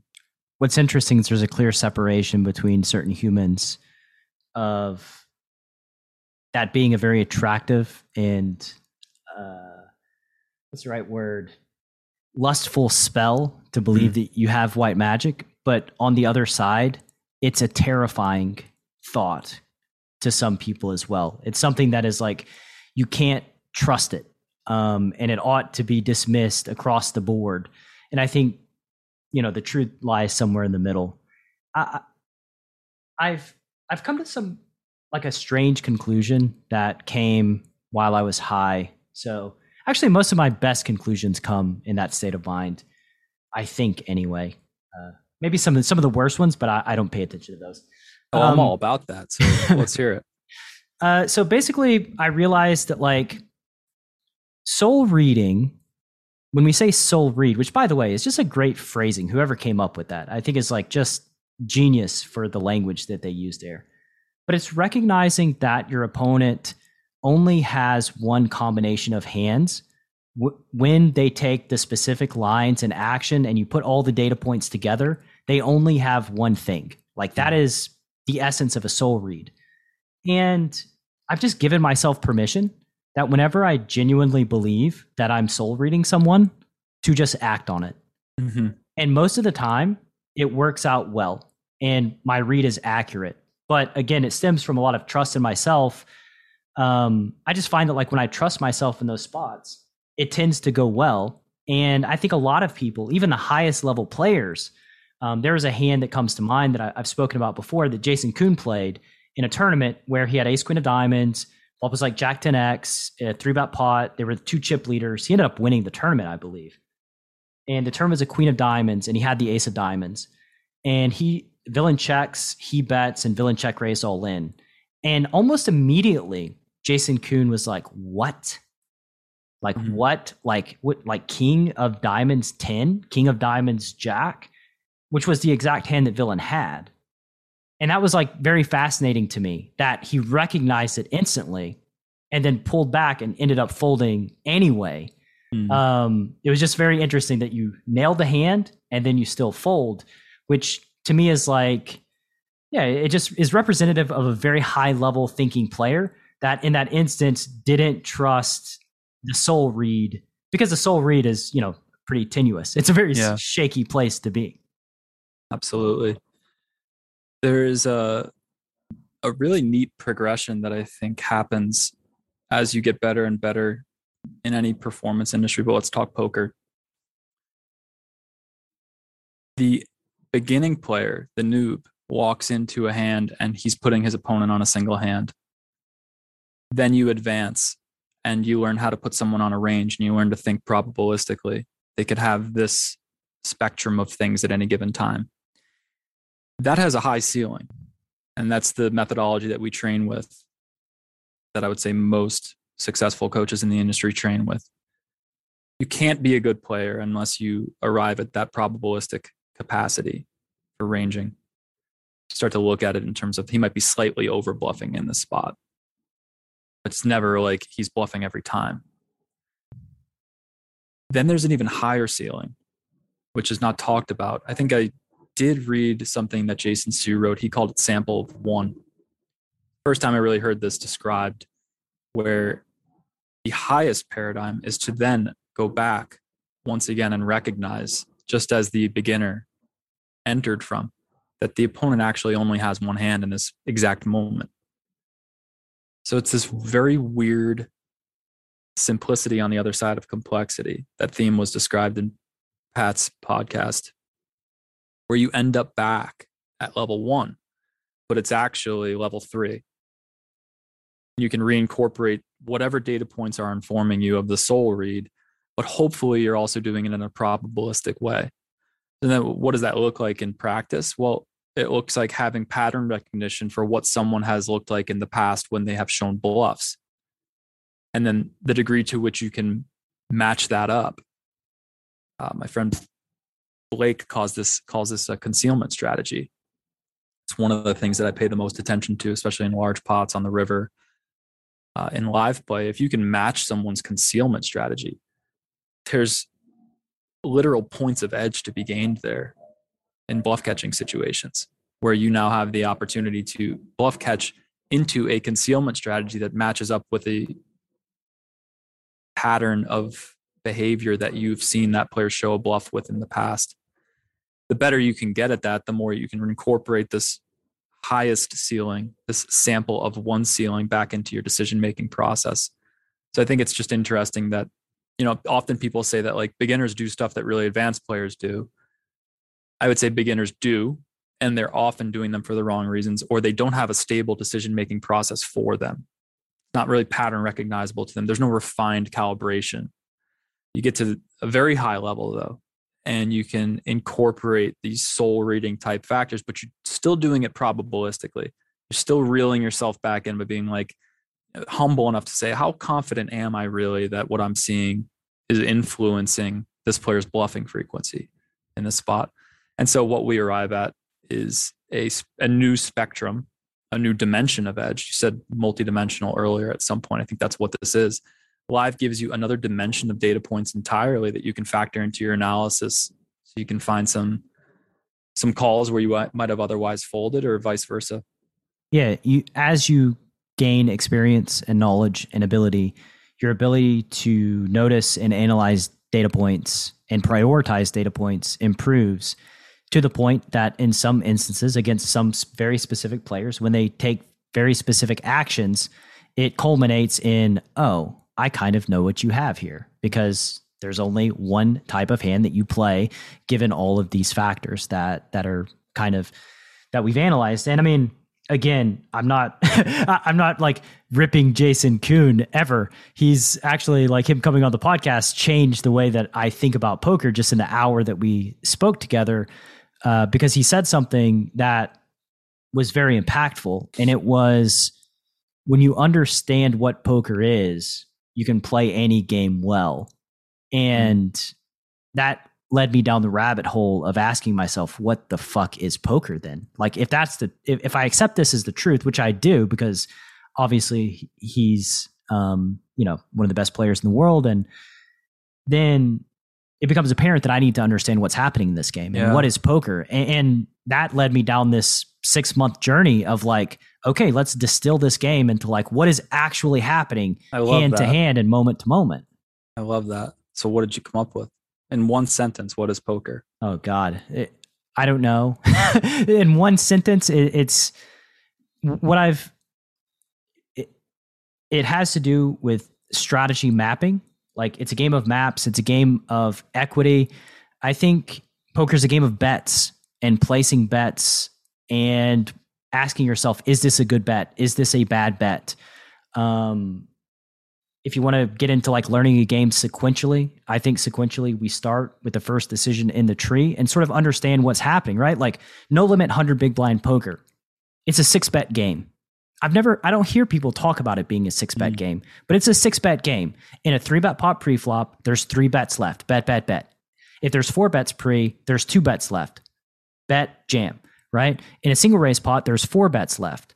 And if you think about poker in that way, like if you raise pre and check behind on the flop, now what you've done is you've eliminated or reduced the probability that more money is going to go in the pot, more bets are going to be placed, which effectively means you have a weaker range typically than you otherwise would. How other people sort of interpret this information or act on it is another matter, but like that's fundamental. You 3-bet pre and you check back the flop. Okay, you're not ready to play this pot for 3 bets. What does that mean about your range? It means something. But I mean, just getting into the basics of like, oh, what is 200 big blind poker? Because pots increase exponentially. It's a 7-bet game. What does that mean? Like, how does the game turning into a 7-bet game affect my strategy? Well, we probably need to have more combos in a lot of spots so that we have available combos in the 7th bet. We have available bluffs and we have both available value. And like what beginner players mess up is that they play a 6-bet game with too few combos and a high SPR, which basically leads to them entering situations where they either always call or always fold. In either situation is catastrophic to them. I love that. It sounds like you're looking at it more from a structural lens than ever before. And that's the thing that interests me the most. My definition is still refining itself. I try to get it real tight. Like, what is this thing that we're all doing? Like, essentially, Janda said something to me way back in the day that really shaped the way I think about multi-street games. He gave an extreme example, and I feel like often this is the best way to learn about, you know, sort of how a game works.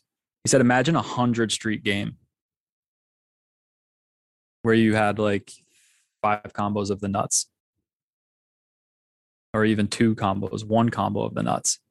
You could technically bet your entire range on the first street and be perfectly balanced, or not even be bluffing enough.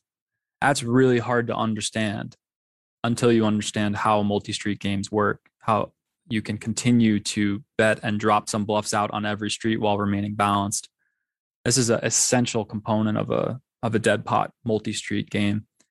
I think it's really important to start to really incorporate these mechanical truths about the structure of the game you're playing. And the one that Pat loves to use is equity thresholds. In any spot, when somebody bets a certain sizing, if they're over a specific threshold with the amount of bluffs that they're using, every single hand in your range becomes a profitable call. And that can be very simplifying for a player who hasn't really understood that essential principle of pot odds. Simple, sure, if you understand it, but look at how convoluted that can get when you got so much other noise that you're trying to factor in. Yeah, I mean, it's simple to say I'm going to go run a marathon, but harder for me in practice to actually go do it. I think, here's some more things. I'm just going to drop all the things that I've been learning, because you hit on something that, like, clearly I've thought about. The more combos that you have in your range, the smaller the pot typically should be. The fewer combos you have, the larger the pot ought to be. When you fold, you strengthen your calling range in that spot, which is another just kind of interesting component to like folding. I fold so that I have fewer combos, so that when I call in the future, I have a stronger range that can meet MDF or that can call down, because I don't want to overcall early streets so that I fold later streets. Something that like solvers is fascinating to me is like solvers, when you input all the strategies and map them against each other, it will not meet MDF on the flop, because it knows what's going to happen on all turns and rivers, right? If you flip that and say, what happens if I just bet 90% against a villain that's not meeting MDF, and then I never put another bet in no matter what the run out is? That's when you start thinking, oh shit, they're just going to be overfolding massively, because if the solver knew we were not putting any more bets in the pot, the strategy on the flop would be significantly different, but it doesn't know that because we've input the possibilities, right? Yeah, this is one of the most delicate parts of working with the solvers. You got to be really careful about how you are node locking before you come to certain conclusions. I've seen a lot of messy conclusions get drawn from mistaken locks put on sims. Well, that's another thing. How does a solver work? What's happening within a solver, right? Like, how do we understand this? This is another thing I've invested lots of energy into. And there's a Tactical Tuesday spot where the solver wanted John to jam a bottom pair plus a flush draw on the turn, right? And I couldn't make sense of it. I was like, why does it want you to jam this hand? Like, I don't understand. Until I realized, solver's mapping equities. Solver needs us to have a 25% equity jam here on the turn so that villain can't just overfold versus our jams, because that's a very exploitative strategy. And it kind of clicked like, oh, this is what solver does everywhere. Like, it's mapping out equities. And that was really another sort of thing that I've come to understand and learn about poker, is that like our hands in lots of places are red herrings. What matters most is the equity of our range and how we're playing that equity as a strategy. And then if you break that down, you can use that in pretty much any poker game you play when you think about it in terms of equity versus equity and how your range, wants to utilize that equity. Yeah, there's nothing more satisfying than when you feel like you've really discovered a pattern that holds true in the way that solver behaves. It's hard to do. Like there's certain stuff that is consistent throughout the game tree that it does, where you can be like, I've seen enough examples of this that I can draw a general heuristic that this thing about the game is true, principally true.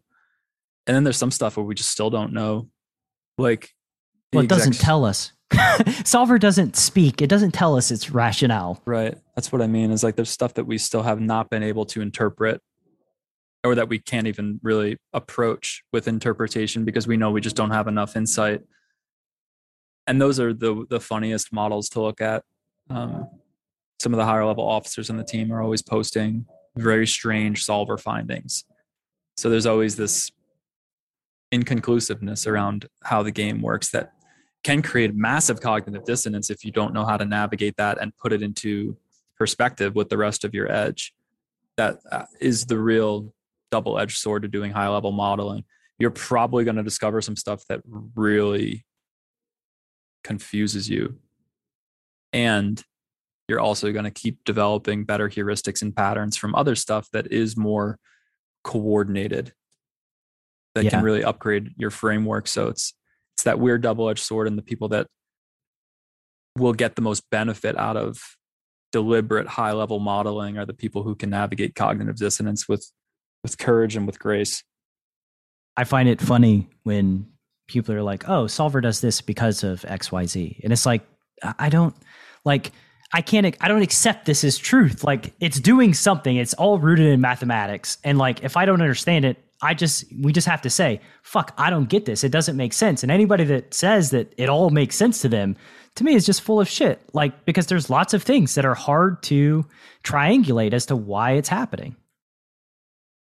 Yeah, what you're probably picking up on there is that when that person behaves certainly about solver reasoning, it's actually a projection of their own reasoning around the spot applied to solver's thought process, which we know it has none. Right. Which is why it's infinitely hard to interpret unless you actually understand all the components, the structural components of the game. So yeah, don't believe anybody who acts certain. It's a pretty good principle. And every high level poker player that I talk to feels the same way. Like, I feel uncertain about 92% of the decisions that I make at the poker table. And that's the reality is, like, I'm always asking, could I have understood something better? Did I miss something? Why is this happening the way that it is? And that's just how I've always operated. And it just seems to me that the most successful people in poker accept that uncertainty and are willing to dive deep and be like, yeah, I accept that I don't know what's going on all the time. I mean, look at the Galfond versus Perkins Twitch stream, which was like a great insight into Galfond's mind of like saying, I don't know 200 times while he's playing heads up against Perkins. I don't know. I think this is it, but I don't really know. I mean, those are the type of people that you want to surround yourself in poker, who are okay saying, I don't really know. And that's okay. And like, not the people that have it all figured out all the time. It's an excellent communicational upgrade too. Very few people understand that. This was actually another tweet that I did. I said, it does not make your position less powerful if you express it in a way that is 20% less certain. Poker players, the ones that you're describing, understand how important this is. Because if you act like your decision is backed by 100% certainty, you're probably the victim of all of the types of distortions that we've outlined. If you're in a communicational negotiation, or even just like, a conversation with someone, and you believe that in order to make your position sound strong, powerful, educated, you need to use terminology that is absolute in its intent, that doesn't suggest any type of confusion or uncertainty. What you're actually doing is charging that conversation with a very controlling, aggressive energy, which is actually indicative of insecurity on your behalf. Because now, if I'm in a conversation with somebody who's doing that, what I am able to energetically translate that as is, this person is very uncomfortable with being uncertain, and they are already uncertain, which is why they need to front as if they're certain. So this person becomes less credible just by their energetic blueprint in this conversation. You start to read things like that, and it's such a macro understanding. Some people that might be very abstract, but you get enough reps in, go through enough iterations of communication, and you start to see this thing is true. People who behave in a certain fashion, no pun intended, tend to be operating from less grounded positions. Take it to the poker arena now. Somebody bluffs the river after using very seamless, confident timing, but sometimes there's a very compensatory energy behind that timing sequence. And this is subtle. Sometimes that can be real confidence, but other times there's some sort of drift in the energy that occurs, some sort of riff. That's the word, where you can tell this is not true confidence. This is compensating for something. What would this be compensating for? Probably the fact that they don't have the hand that they're trying to represent. Okay, but I don't want to have total certainty around my read being true, so I'll assign some sort of gradient frequency for my tell being legitimate. And now I arrive at maybe a different decision point depending on the confidence of my read. But you see how it's always being filtered and refiltered through confidence intervals. Nothing is ever 100%. I suppose if he turns the cookie next to his ear right in front of your face, then you can go ahead and read souls. But yeah, then again, there's another podcast. I'm just going to keep talking about Sam Harris, but he did a podcast on physical space and how we move through the world and nonverbal communication. I can't remember the exact episode, but it really clicked with me. They did this experiment where just by looking at hands, touching, going for a beverage, you could tell whether they were taking the beverage for themselves or pouring it for someone else, or what their intent was, right? And there was talking about how if I describe to you directionally where to go, I use my arms to point and gesture and show you go down that road, make a left, right? We use those gestures and symbols. And the conversation was about how using those gestures allows us to more effectively communicate. And human beings oftentimes don't even pay attention to the words you're speaking, but pay more attention to your body language and your gestures. And it just made me realize in the world of poker how it's a world of nonverbal communication, and there are gestures being made that are data points. And when you get really good at interpreting these gestures, you can start to recognize, the way that the body language, the way I'm interpreting it, historically means that villain is weaker than normal or stronger than normal or whatever it is. It's hard to quantify. It's hard to pin down. But the fact is, we communicate nonverbally all the time. It's a part of humanity. Sensing into the degree of incongruence in someone's behavior is, I think, what the real heuristic is for. I mean, let's go back to a tweet that I made that said the best poker players have significant trust issues. That's what it is, right? We're trying to find how the action and the mannerisms are incongruent, right? Mm-hmm. Yeah, it's such a paradox, man, because you are trained to distrust once you understand how often people are quote unquote bluffing. And you must also have deep level trust in your own discernment power to be able to authorize exploits against that. So it's this weird interplay between, I would say that you have a healthy skepticism, but I would use a different word than distrust, because good players have deep trust in their reads. They have a healthy skepticism for the fact that you're in an environment where people are constantly trying to pull one over on you, as in poker is in life. Yeah. Anyway, we could go down the rabbit hole. We already have, but let's, how you feel about wrapping up? Send in the listener to whatever it is you're working on these days. Beyond Poker, I checked the uploads. Have we uploaded recently? You and Wayne? I took a little break from Beyond Poker for the series and just trying to grab my footing with some new direction that I want to take that. Been feeling like I'm kind of in definitely a transitional period. So generally I don't really want to put much content out while that's happening. But I would say the thing that's interesting me the most at this point is this new paradigm of trusting intuition. I'm going to be careful with wording here, specifically for guys that are interested in working with Detox Elite up at the top of like the high stakes level that we have. The program is specifically designed for high stakes competitors who are looking to move to nosebleeds.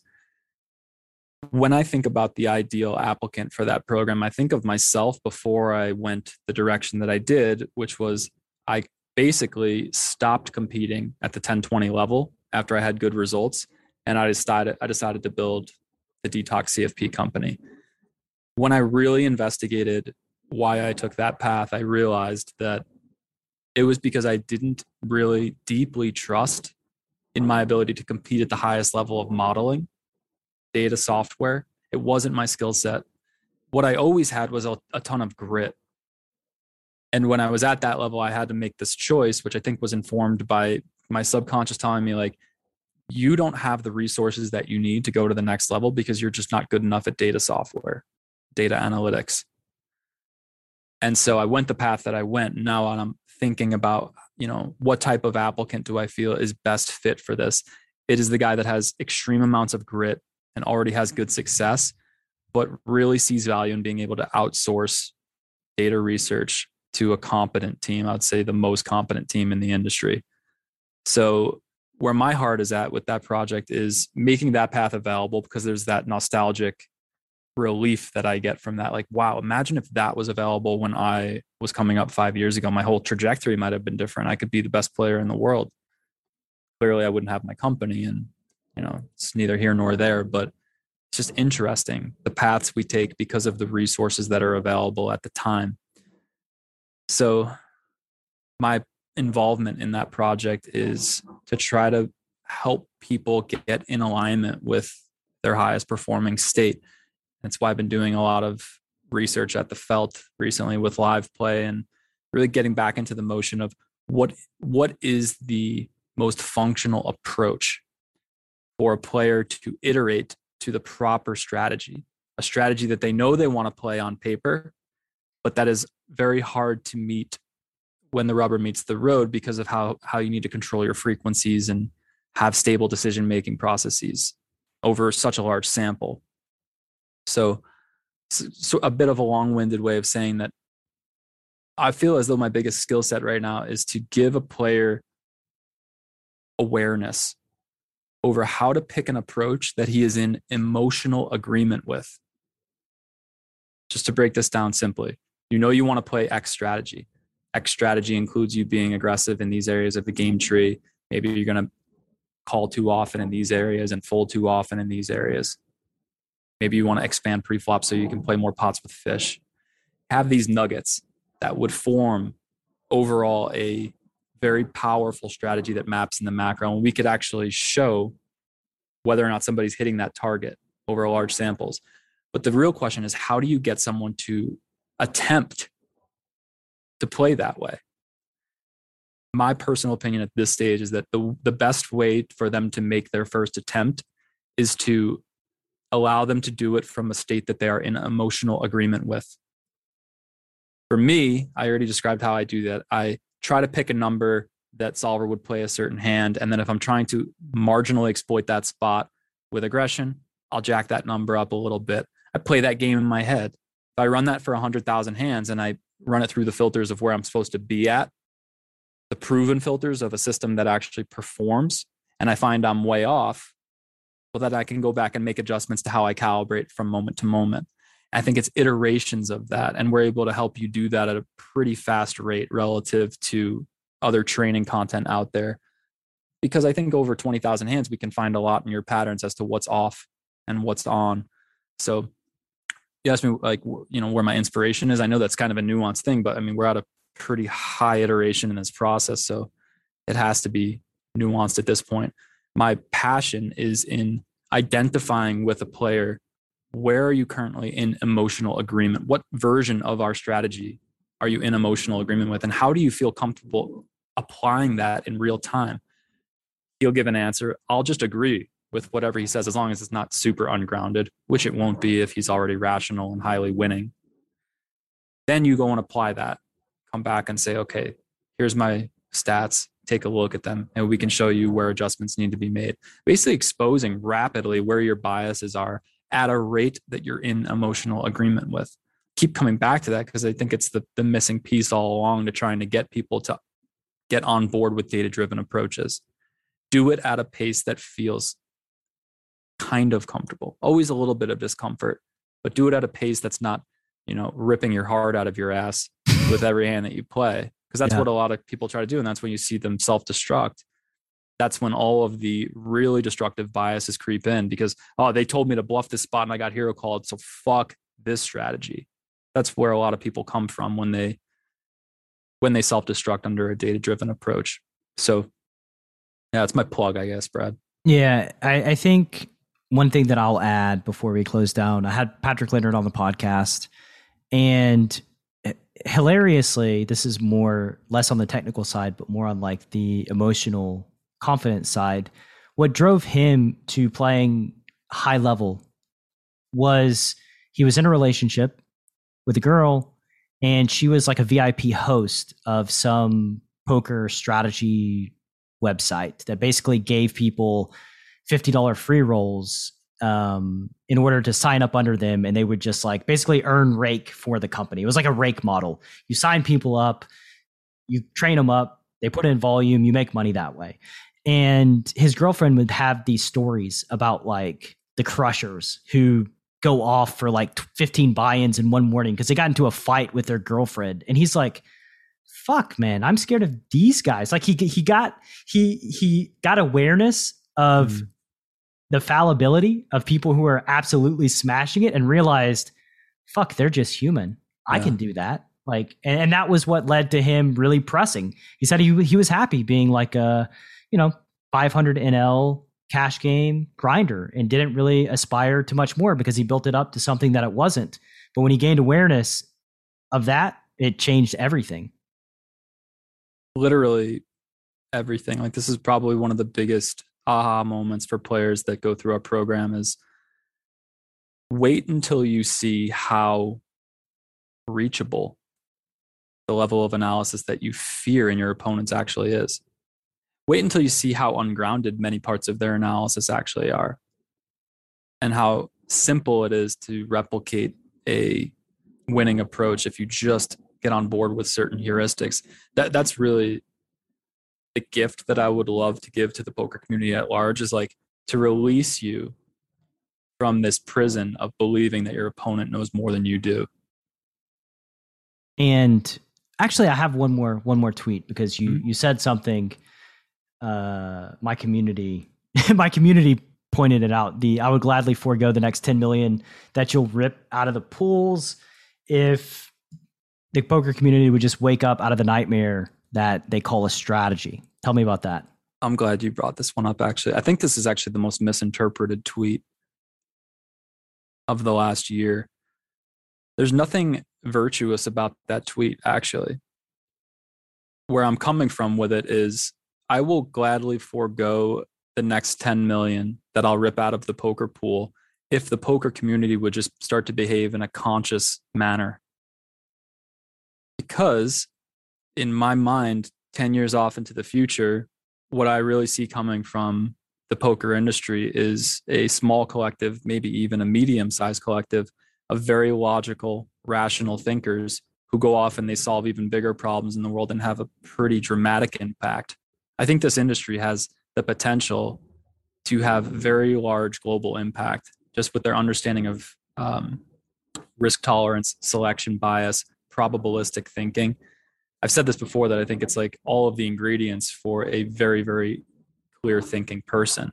And empathy and understanding in the psychology of human beings. The EQ is there too. It's a huge part of it. So in my head, this was actually a greedy tweet. People might look at it, and I think people did, and they're like, yeah, right, bro, put your money where your mouth is. But if you would just wake up and start to behave in a more rational way in the model that we're all playing in right now, we could leave poker and do something way bigger and way better and have a collective global impact and make billions, not millions. Yeah. So I guess what I'm trying to pull out of this industry is the top 1 to 3% of really, really clear thinkers. And I would love for more people to wake up to clear thinking skill sets so we can leverage the poker industry to a larger platform and do something much more special and much more lucrative. There's nothing virtuous about the tweet. I really am not interested in foregoing $10 million. I'm just much more interested in taking on ventures that make 100 million.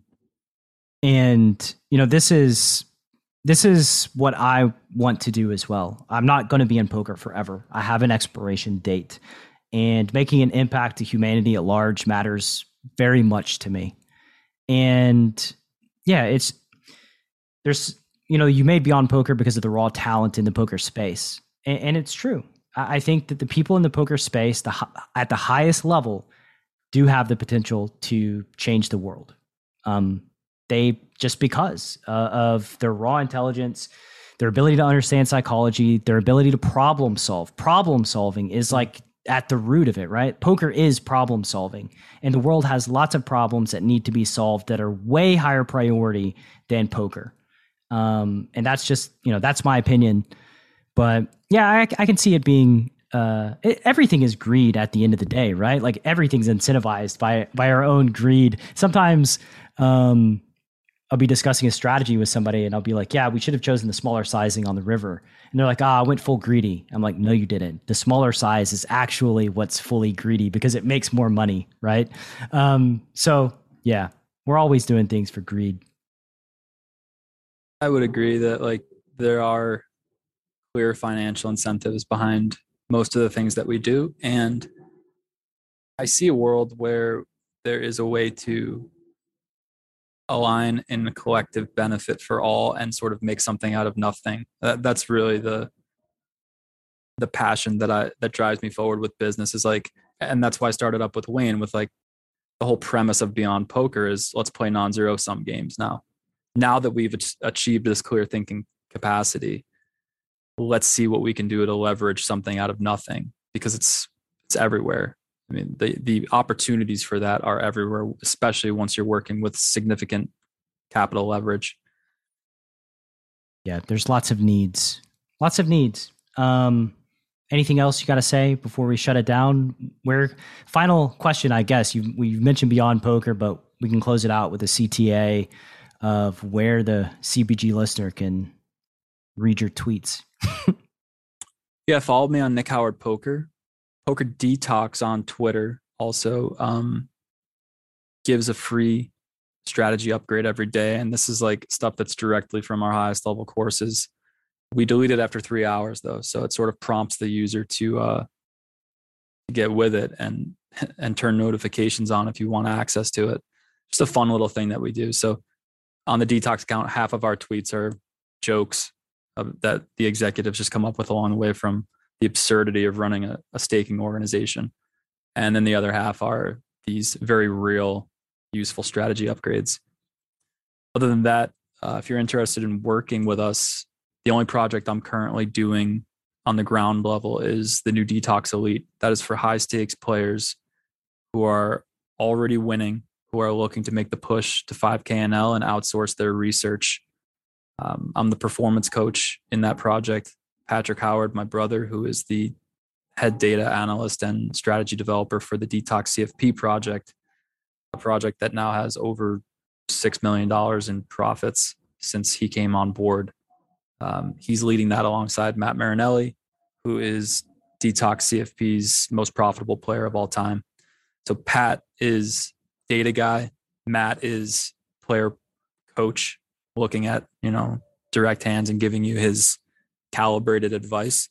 And I'm the performance coach in that program that's basically trying to help you get in emotional agreement with whatever type of approach you're trying to use to map to the statistical suggestions that you're getting from Pat and Matt. I think it's a really nice synergy for somebody who's in a spot that they know they have a higher ceiling and they really just understand the value of paying for that outsourced advice. Other than that, if you're a lower stakes player, check us out on Detox CFP. It's where we're always at. Applications are always open. Yeah, I think that's about it, Brad. Thanks for having me on again. Always a pleasure to talk about nuanced stuff and clear up a little bit of misinterpretation with how I'm perceived. Yeah, you know how I know this is a good one? Because I feel nervous about releasing it. That's how I know that it's a good one. It's been great having you on, man. And yeah, we'll talk soon. Thanks, man. See ya. Thanks for listening to Chasing Poker Greatness. You can subscribe on Apple Podcasts or on your favorite podcast app.